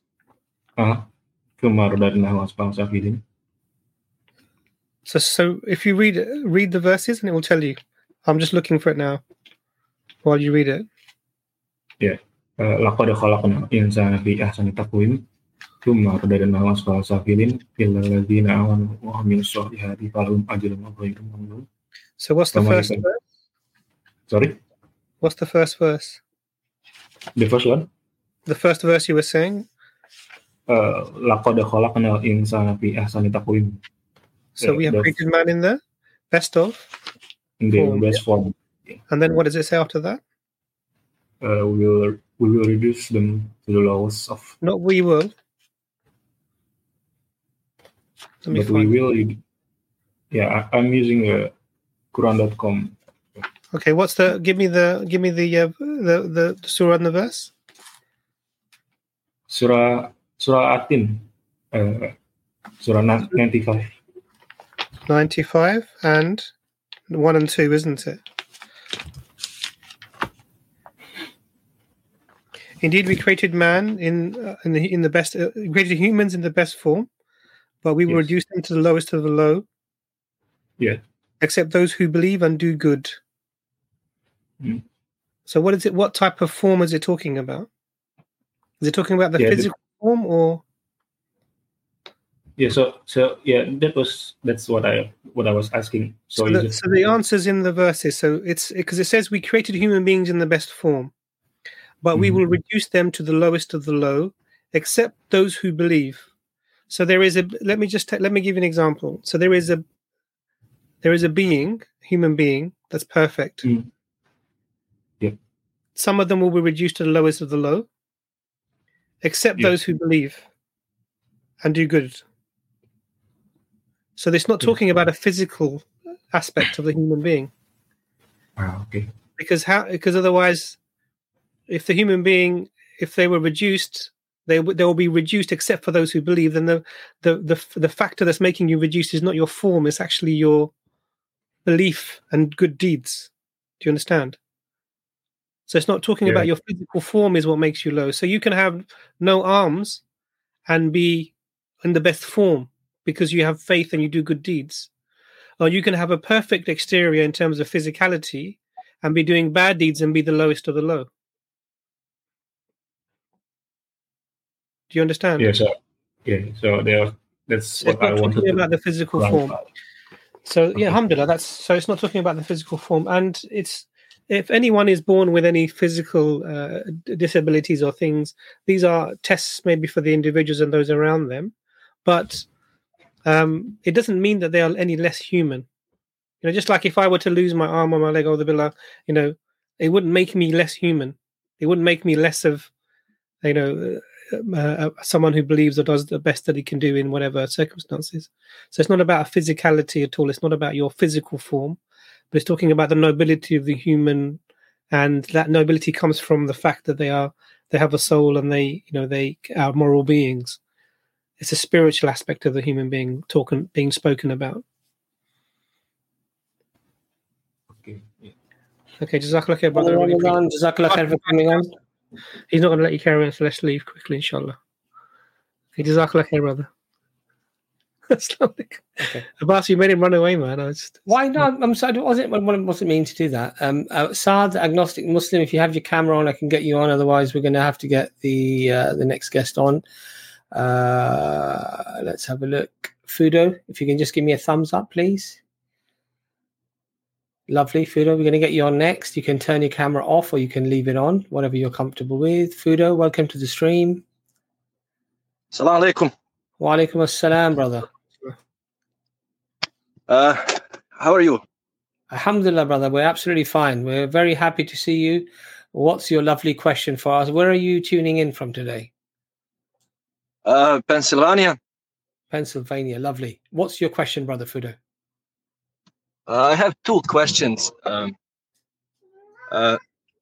have a couple of problems with understanding evolution.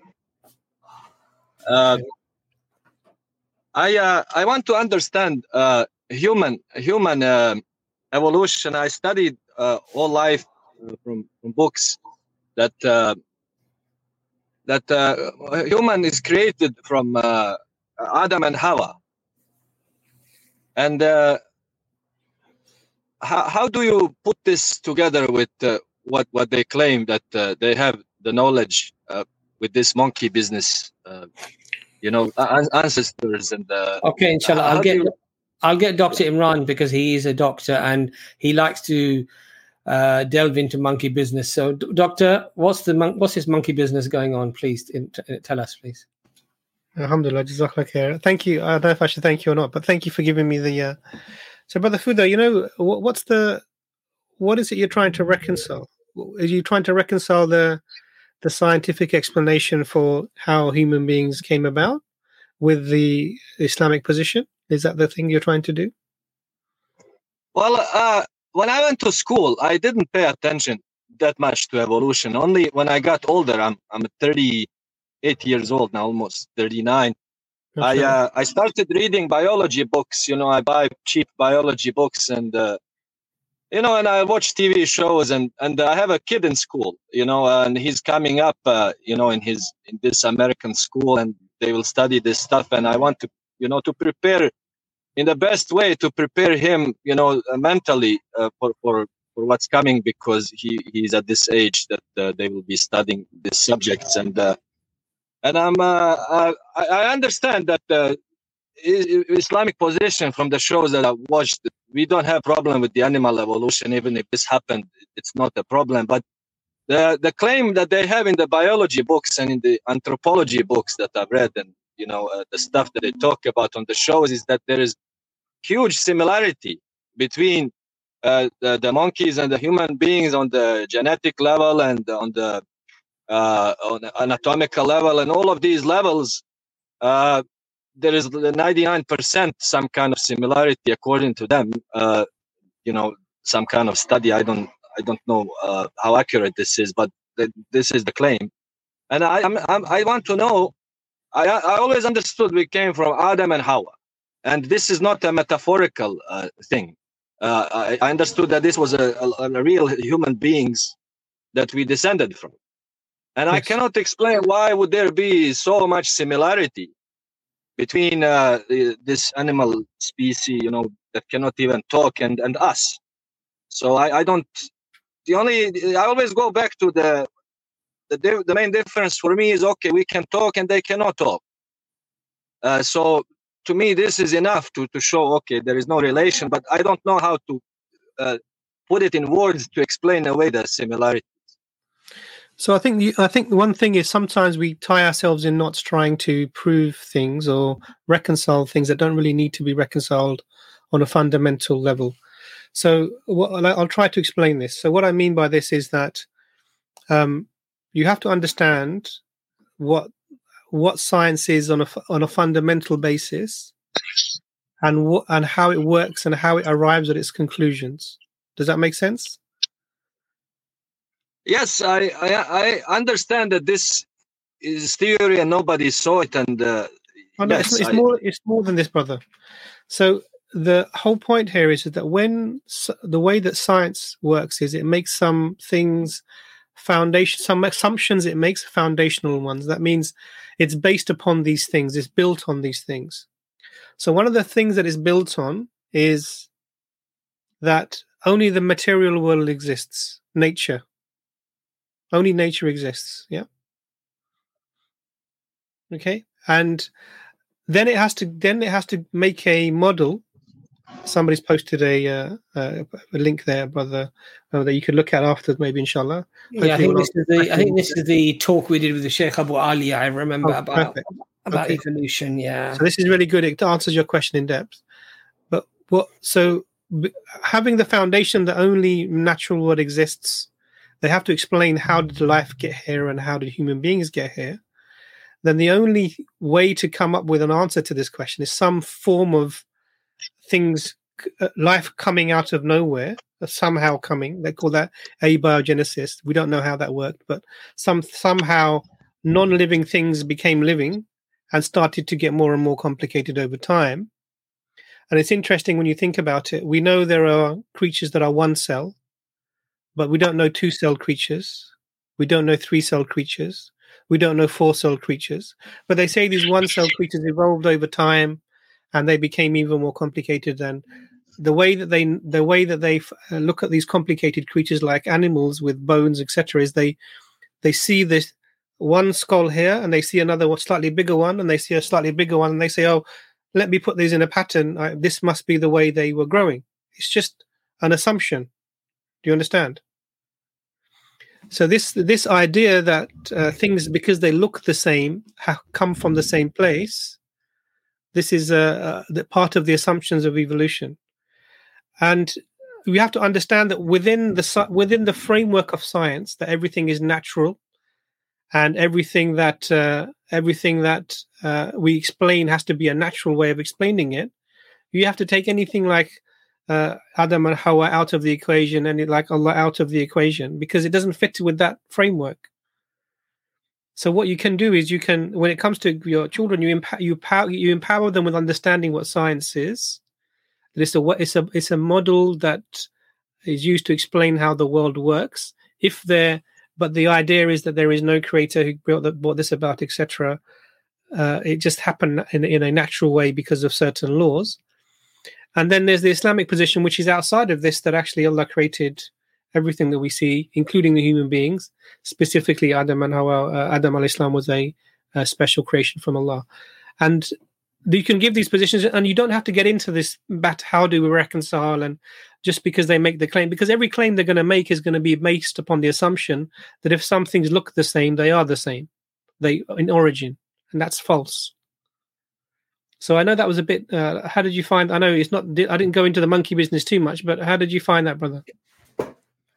I understand you are trying to give me a general principle, and that is I have a little bit of idea about that. I get what you are trying to do, but I would like that I have something that I can use as kind of like a direct, direct weapon against this, because this is not going to end. It's not just okay, they will study this in school, and as far as I can tell, this stuff is permeating every single aspect of the Western life here. That it's yes. In every kind of, it's in the business, it's in the economics. This thing, if you call it ideology, it's in every single part of the study. If he study anthropology, he will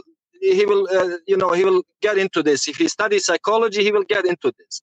Like it's in everywhere. So this thing is not going to end. And It's not So just if you okay. want- Answer it, you know. And I get it. So I gave you the principle. Now, if you want some specific, there are lots of videos that give you lots of evidence of as to why the model does not work itself. What's wrong with it?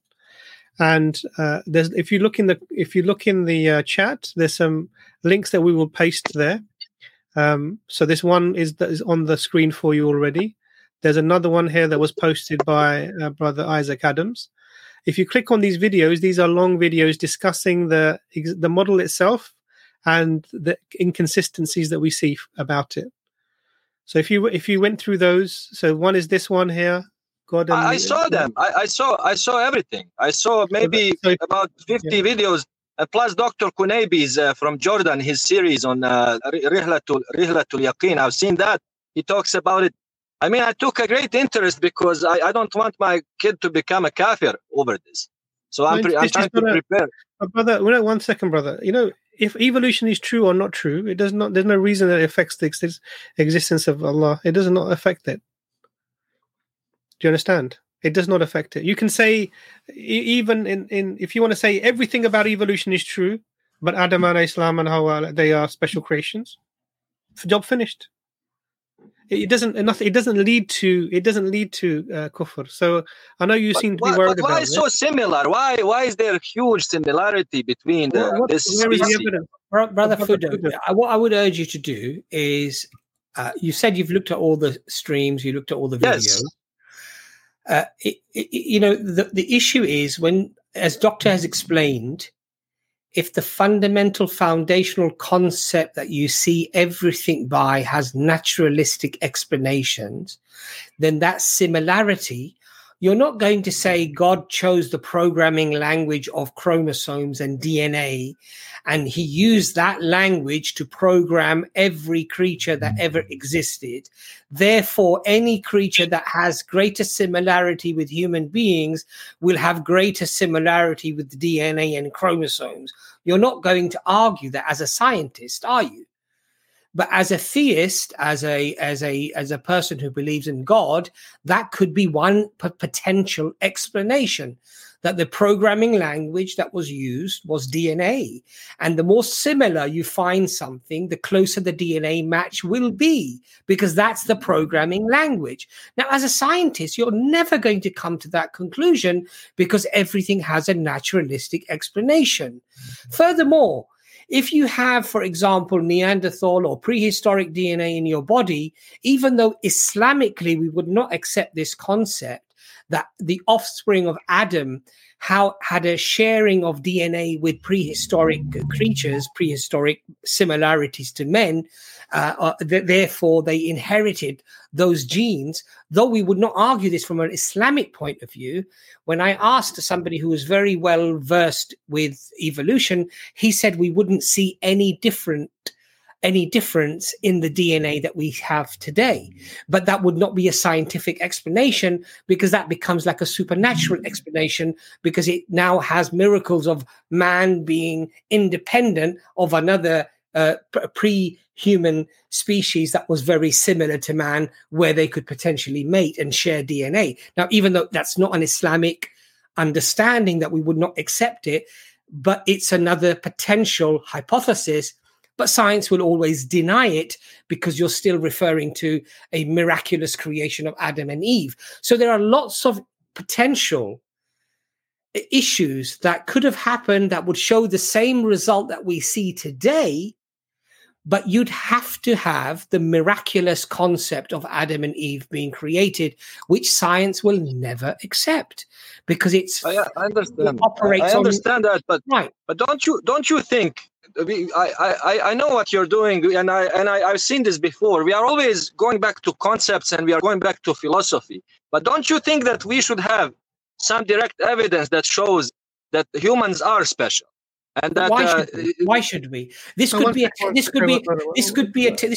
test from Allah subhanahu wa ta'ala upon human beings, that Allah has given you enough evidence of the Quran being miraculous, of it being preserved, and it tells you that we created Adam and Eve.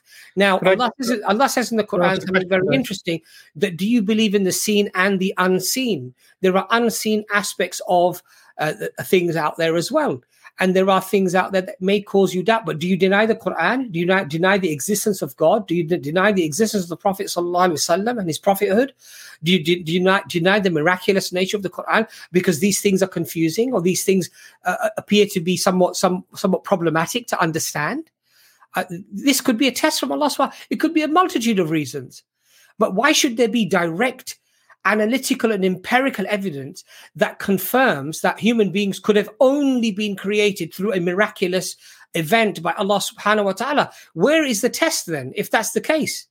If it's impossible for human beings to come up any other way, when I say impossible, I mean analytically, empirically provable, then why? Then there would be no test anymore.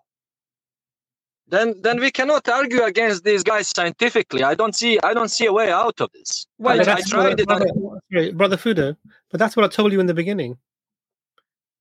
That the fundamental principles of science leave them with no option but to come to the conclusion they've come to. Do you understand? So what you're doing is you're saying you are, whether you realize or not, you're saying science is the only way that you can explain things. Science is the only way that you can arrive. Brother, listen to me. Just listen to me 1 second. Yes, I'm listening. Okay. So listen carefully. You're saying that science is the only way to explain. So the point is that why would we use science when we know that the foundation of science is in the wrong place for this question? It can't answer this question of that Allah create Adam and Eve. It cannot answer this question. Why can it not answer this question? Because it doesn't, in its foundation and its framework, it does not have the ability to go to that place. It says, no, there is nothing apart from the material world. The only way we can explain the things that exist is by some method that starts from a beginning to an end. It has to be small changes over time. And that's it. So this is the foundational principle. Now, if that's the foundational principle, then you can say, okay, fine, you have your foundational principle. I understand why you come to the conclusion that you do. How does that affect your principle of a conclusion outside of the scientific framework? It doesn't affect it at all. Just like there's no way for science. But there's no way to explain something like this to a kid or even to a 20-year-old that they will be able to understand this, because you are. No, of course you can, brother. They will just look at the stuff. They will look at what the book tells them. They look in the biology book and they see all these diagrams. And what will they do? They will think this. Yeah, but this is you're assuming that children are like robots that don't think, and children are very clever. And you have to start by explaining and laying the foundations. So, how can we talk about these things? You talk about where the limits of a box are. You have to give principles, and actually, it takes time and takes patience that you slowly nurture your children over many, many years. This can't be what you sit down one conversation, take the science book and slap them around the head and throw it out the window. Don't believe in this book, because that's not going to work. Because you can use the science to do useful things, and you can also explain why it has limits on the conclusions you can draw from it. This is the difference between the science and the philosophy of science. Brother Fuda, we're running out of time, and we've still got 3 people we really need to rush through. But inshallah ta'ala, look, you said you've gone through quite a lot of material. Just remember, lastly, Adam and Eve are a supernatural miracle. They're a creation of Allah, which is outside the scope of science. And that's how I would explain it to my child, that science is great. Learn science, to do medicine, to do all of these things, to do all of that. That's fine. There's no problem with that. We're not anti-science. But when it comes to matters there are scientists who themselves have contentions with certain theories and contentions with certain arguments, then we leave it. We can say, look, that Adam and Eve is a miracle of Allah subhanahu wa ta'ala. And we establish that as a miracle because the Quran we establish as being from Allah as a miracle. And because the Quran claims that Adam and Eve were created independently. They're not from a descendants of apes or monkeys or whatever. Alhamdulillah, we believe this. Now, when you're doing your science, you could be a methodological naturalist and you do your science according to that philosophy. of science. But when it comes to theology, this is a different. And these concepts of miracles, miraculous creation, are outside of science. And science doesn't have many answers, like biogenesis. Where does dead matter? Where does dead matter suddenly become living matter? Biological living matter? And how do you give rise to consciousness from something that doesn't possess consciousness? Dead matter, chemicals, metals, minerals can somehow adopt consciousness.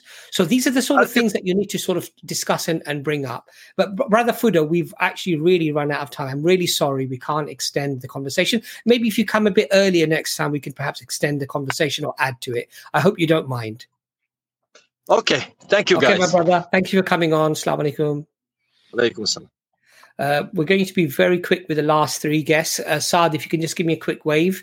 Please, if you don't mind, brother, sorry, because we are quite late. Just make your question brief and I'll get Dr. Imran to answer it first, inshallah. Or Ijaz, please. Ijaz, maybe. Go ahead. Assalamu alaikum wa rahmatullahi wa barakatuh. Wa alaikum assalam wa rahmatullahi wa barakatuh. You terrified me. Sorry, what was that? No, go ahead, brother. Go ahead. Sorry. Okay. So I was actually here last time. I'm not sure if you remember. I asked the question about Adam alayhi salam, peace be upon him. Please go ahead. I believe it was the Dawah Clinic live stream. Sorry, I went out like that. I actually, you guys didn't bore me to sleep. It was just that my phone died, and no, that's quite all right, brother. That's quite all right. Yeah, Did you have a question today? Yeah. So my question for today was that. So it's not a doubt at all. Thank you, Brother Josh, for picking me up on that last time. It's more of a question. So my question was that what should we think? What should our attitude be towards like some of the historical figures? Some Islamic figures like Salahuddin and Salahuddin Ayyubi, may Allah have mercy on his soul, and some of the other figures. Obviously, some of them are being slandered. Different groups slandering historical figures, Islamic figures, and I feel like there's already enough hate on Islamic history. We shouldn't be hating our own historical figures, important figures like that. What do you guys think about that? So when you say what should our view be in terms of how we should hold them in terms of their morality and their history and things like that? Yeah, exactly. I mean, I would just, these are historical figures. I would just simply go with the strongest evidence that indicates that these were often very noble people, very disciplined people. But ultimately, you may find out something negative about somebody. We're all human beings. We might make mistakes or say something wrong. We shouldn't idolize anybody to an extent whereby suddenly they become the pinnacle of our example, because, of course, the pinnacle of our example is the Prophet Muhammad sallallahu alaihi wasallam. But history is very interesting. We should learn history, definitely, because history actually often vindicates Islam from the accusations that people are making about it being treacherous and about it being warmongering and violent. In fact, we find the exact opposite when we compare it to other civilizations that existed before, during, and after Islam. Islam actually comes out as the one with principles and discipline and ethics and morals and standards. And in fact, these figures like Salahuddin, some of the other historical figures that we have, they really are very much admired, even by, I would say, many non-Muslim historians. When they refer to them, they see a level of principle and a level of decorum and fair play, which they derive directly from the teachings of Islam. But when I'm a firm believer that unless you know for sure, and that's very, very difficult, don't speak negatively of people, including people in history. don't slander, don't say things or do things that potentially could be slanderous, and then that would make you responsible. It's better to be agnostic on certain issues where the information might be patchy, but rather than make negative comments about somebody, be very, very careful, because if it's slander, buhtan carries a very, very severe penalty in Islam. Right. We're not permitted to gossip. We're not permitted to slander people, even those who are dead, even those who have died before. So just be very careful of that. But much of the history about these figures is very profound, it's very accurate, generally speaking, and it's fairly it's accepted in a consensus generally, and you won't find many contentions to the main figures. With some figures, there might be some difference of opinion. I would rather just remain agnostic rather than take a negative stance on someone. Because ultimately, how does that affect your deen? How does that affect your Islam? Your Islam and your deen comes from the Prophet ﷺ and from the Quran, of course, right? From the Quran and from the Sunnah. Yeah, and these people of history are interesting, but again, don't idolize them and do not slander them either. Brother Ijaz, Dr. Imran, would you like to add anything to that at all? Sorry, the brother's dropped off. I don't know what happened there. Doctor, would you like to add anything? No, that's fine. Inshallah. Ijaz, do you want to add anything, brother? I'm okay, Jazakallah. Alhamdulillah. Agnostic Muslim, if you want to put your camera on. Otherwise, I'm going to get Brother Ardem on. Brother Ardem, just give me a quick wait. That's lovely. Thank you very much. I want to get Brother Ardem on. Brother Ardem, welcome to the stream. Assalamu alaikum. Wa alaikum assalam, brother. Where are you tuning in from today? From Switzerland. From Switzerland, mashallah. Okay. Exactly. I have a short question. Please go ahead, brother. Sorry, go on. I'm sorry. So it's rather short. It's not really a doubtful question. It's rather a simple question. So I was reading the Quran. I usually read it in the original language or translation, which might be, in my case, German or Turkish. So out of curiosity, I started reading in English. So I came across this verse, Surah Al-Baqarah 152. It says, in English, it says, "Remember me, I will remember you, and thank me and never be ungrateful." So I feel like the word remember is not befitting here, because if I read the German one or the Turkish one, it uses a different word for it. If you translate it into English, it uses like the word mention me or refer to me. So I shall mention your name and refer to you. So yeah. I feel like this might cause confusion. So, and I looked up multiple translations and all use the word remember. So I was curious why in English would they use this word. So what it is, Brother Ardem, I mean, I'll let Brother Ijaz actually answer that. Ijaz, in terms of reading the Quran and the translations, did you get the question, brother? Yeah, I got the question, and it could be based on, so in any translation, there's a range with which they have to translate. Some go for word text translation or literal translation. Others go for a thought-by-thought translation. So there's a translation method. Alongside that translation method, it's the use of various commentaries of the Quran as used by popular ulama throughout history, and some based on modern academics. And then there's considerations for Asbab an-Nuzul, the occurrences of revelation. So a translator has to look at many domains of knowledge before interpreting and translating any ayah of the Quran. It could be in this case that they went for a thought-for-thought translation as opposed to a word-for-word translation. That's simply down to methodology and style. But that's my take on it. I leave it with Dr. Imran, inshallah. Dr. Imran, would you like to add anything, brother? Yeah, alhamdulillah. Brother, what's the confusion? No, I'm not confused. Like, if I read the Turkish one or the German... What was the... the question is, like, why, if there are words such as, like, mention, which is more befitting rather than remember. Remember is such a human concept, right? We can forget, we remember. So using remember me, I will remember you is not befitting, I feel like. So why use that overall in what is the... Excuse Doctor, me, I lost the... Doctor, your sound cut off for some reason. It just halfway through it cut off, yeah. Okay, can you hear me? Yeah. Say testing. Okay, sorry. So what was 1, 2, 3, Doctor? Say testing 1, 2, 3. I think if Erdem can hear me, I'm I can hear. So what is the unbefitting part of it? No, like the word remember, I feel like it's a more human word. Like we forget, so we remember. So saying it like remember me, I will remember you. So this is actually a misapplication of the word remember. So remembering somebody does not mean you've forgotten them in any way. Indeed, in the remembrance of Allah do the hearts find rest. It doesn't mean that you've forgotten Allah.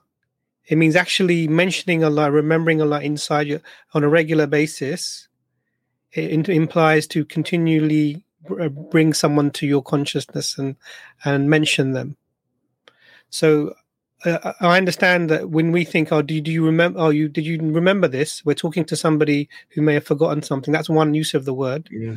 But actually, this is talking about the reminder. It's basically about, in a sense, doing a type of dhikr or a type of continual bringing ourselves mindfully to hold a line in our thoughts of whatever we do.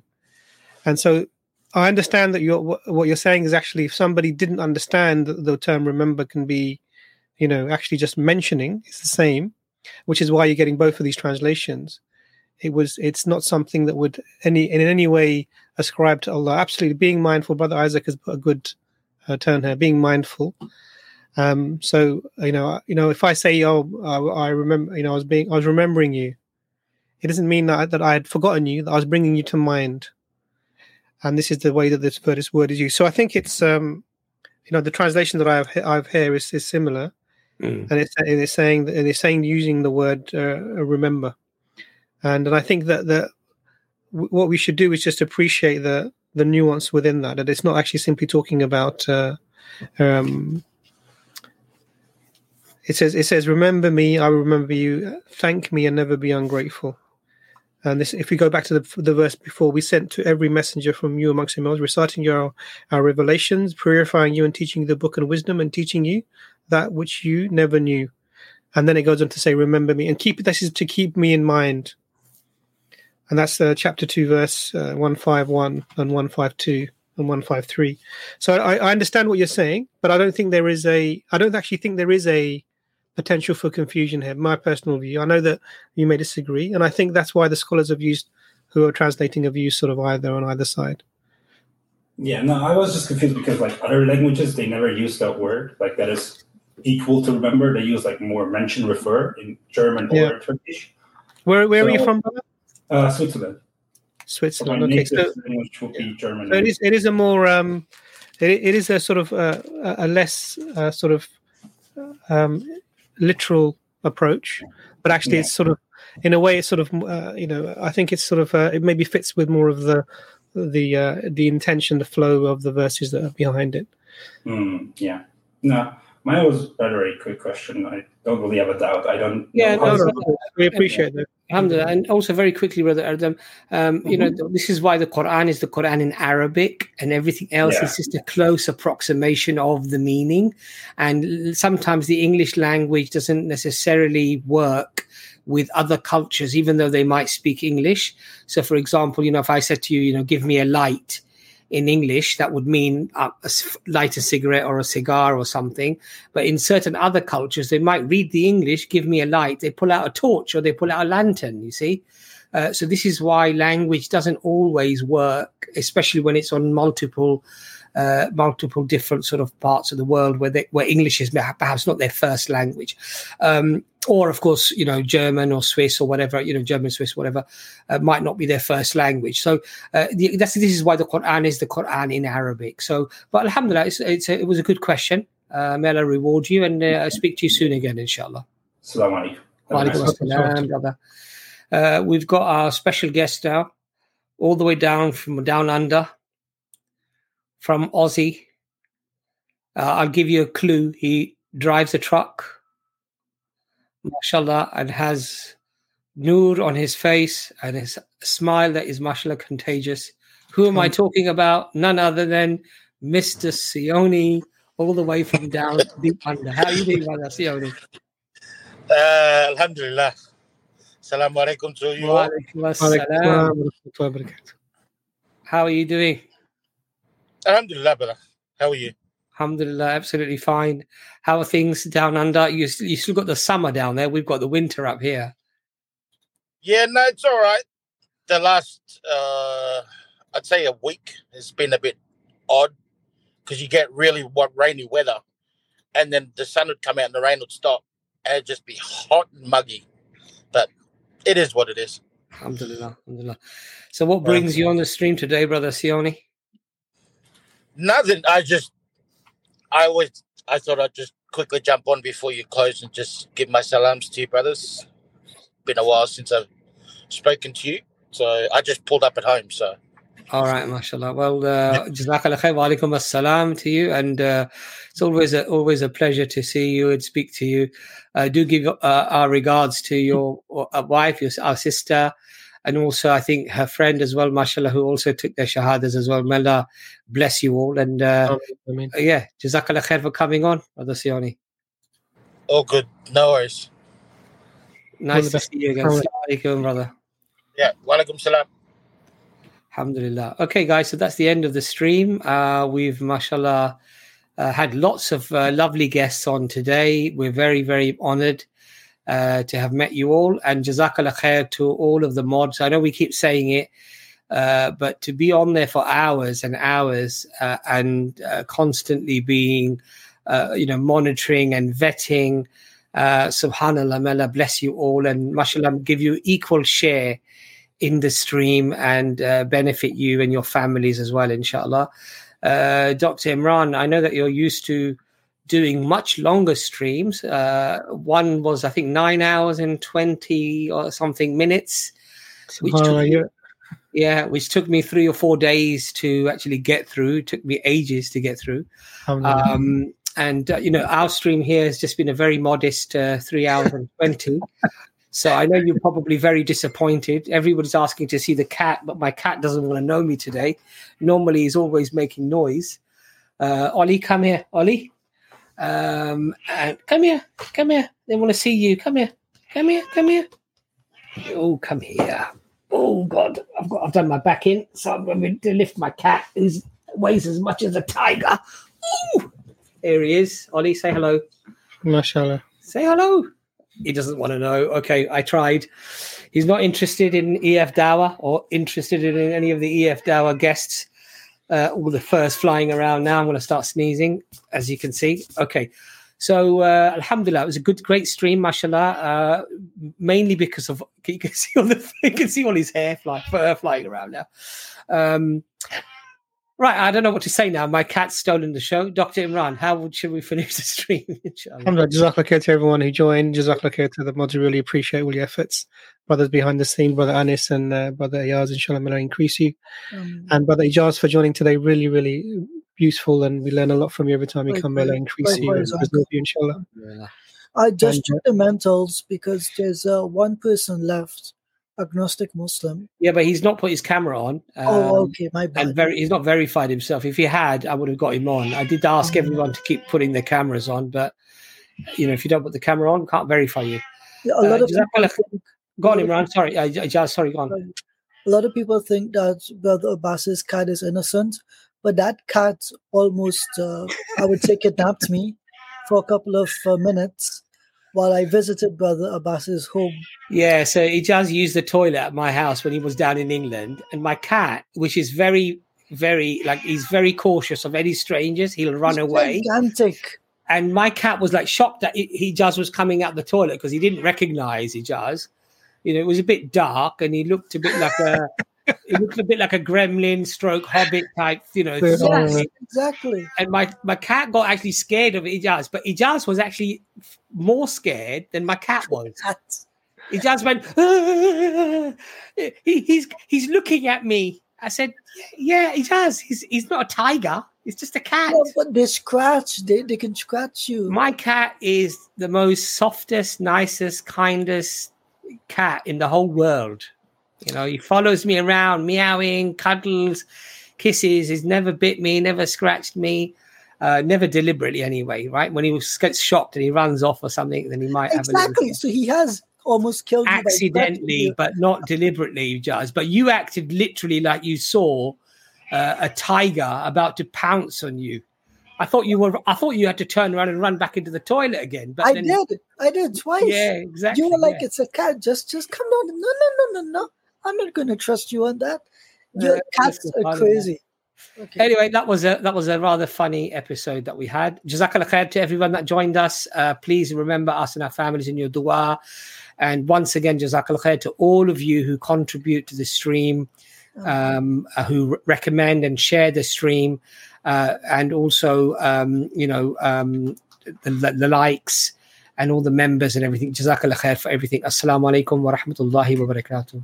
Wa alaikum assalam wa rahmatullahi wa barakatuh.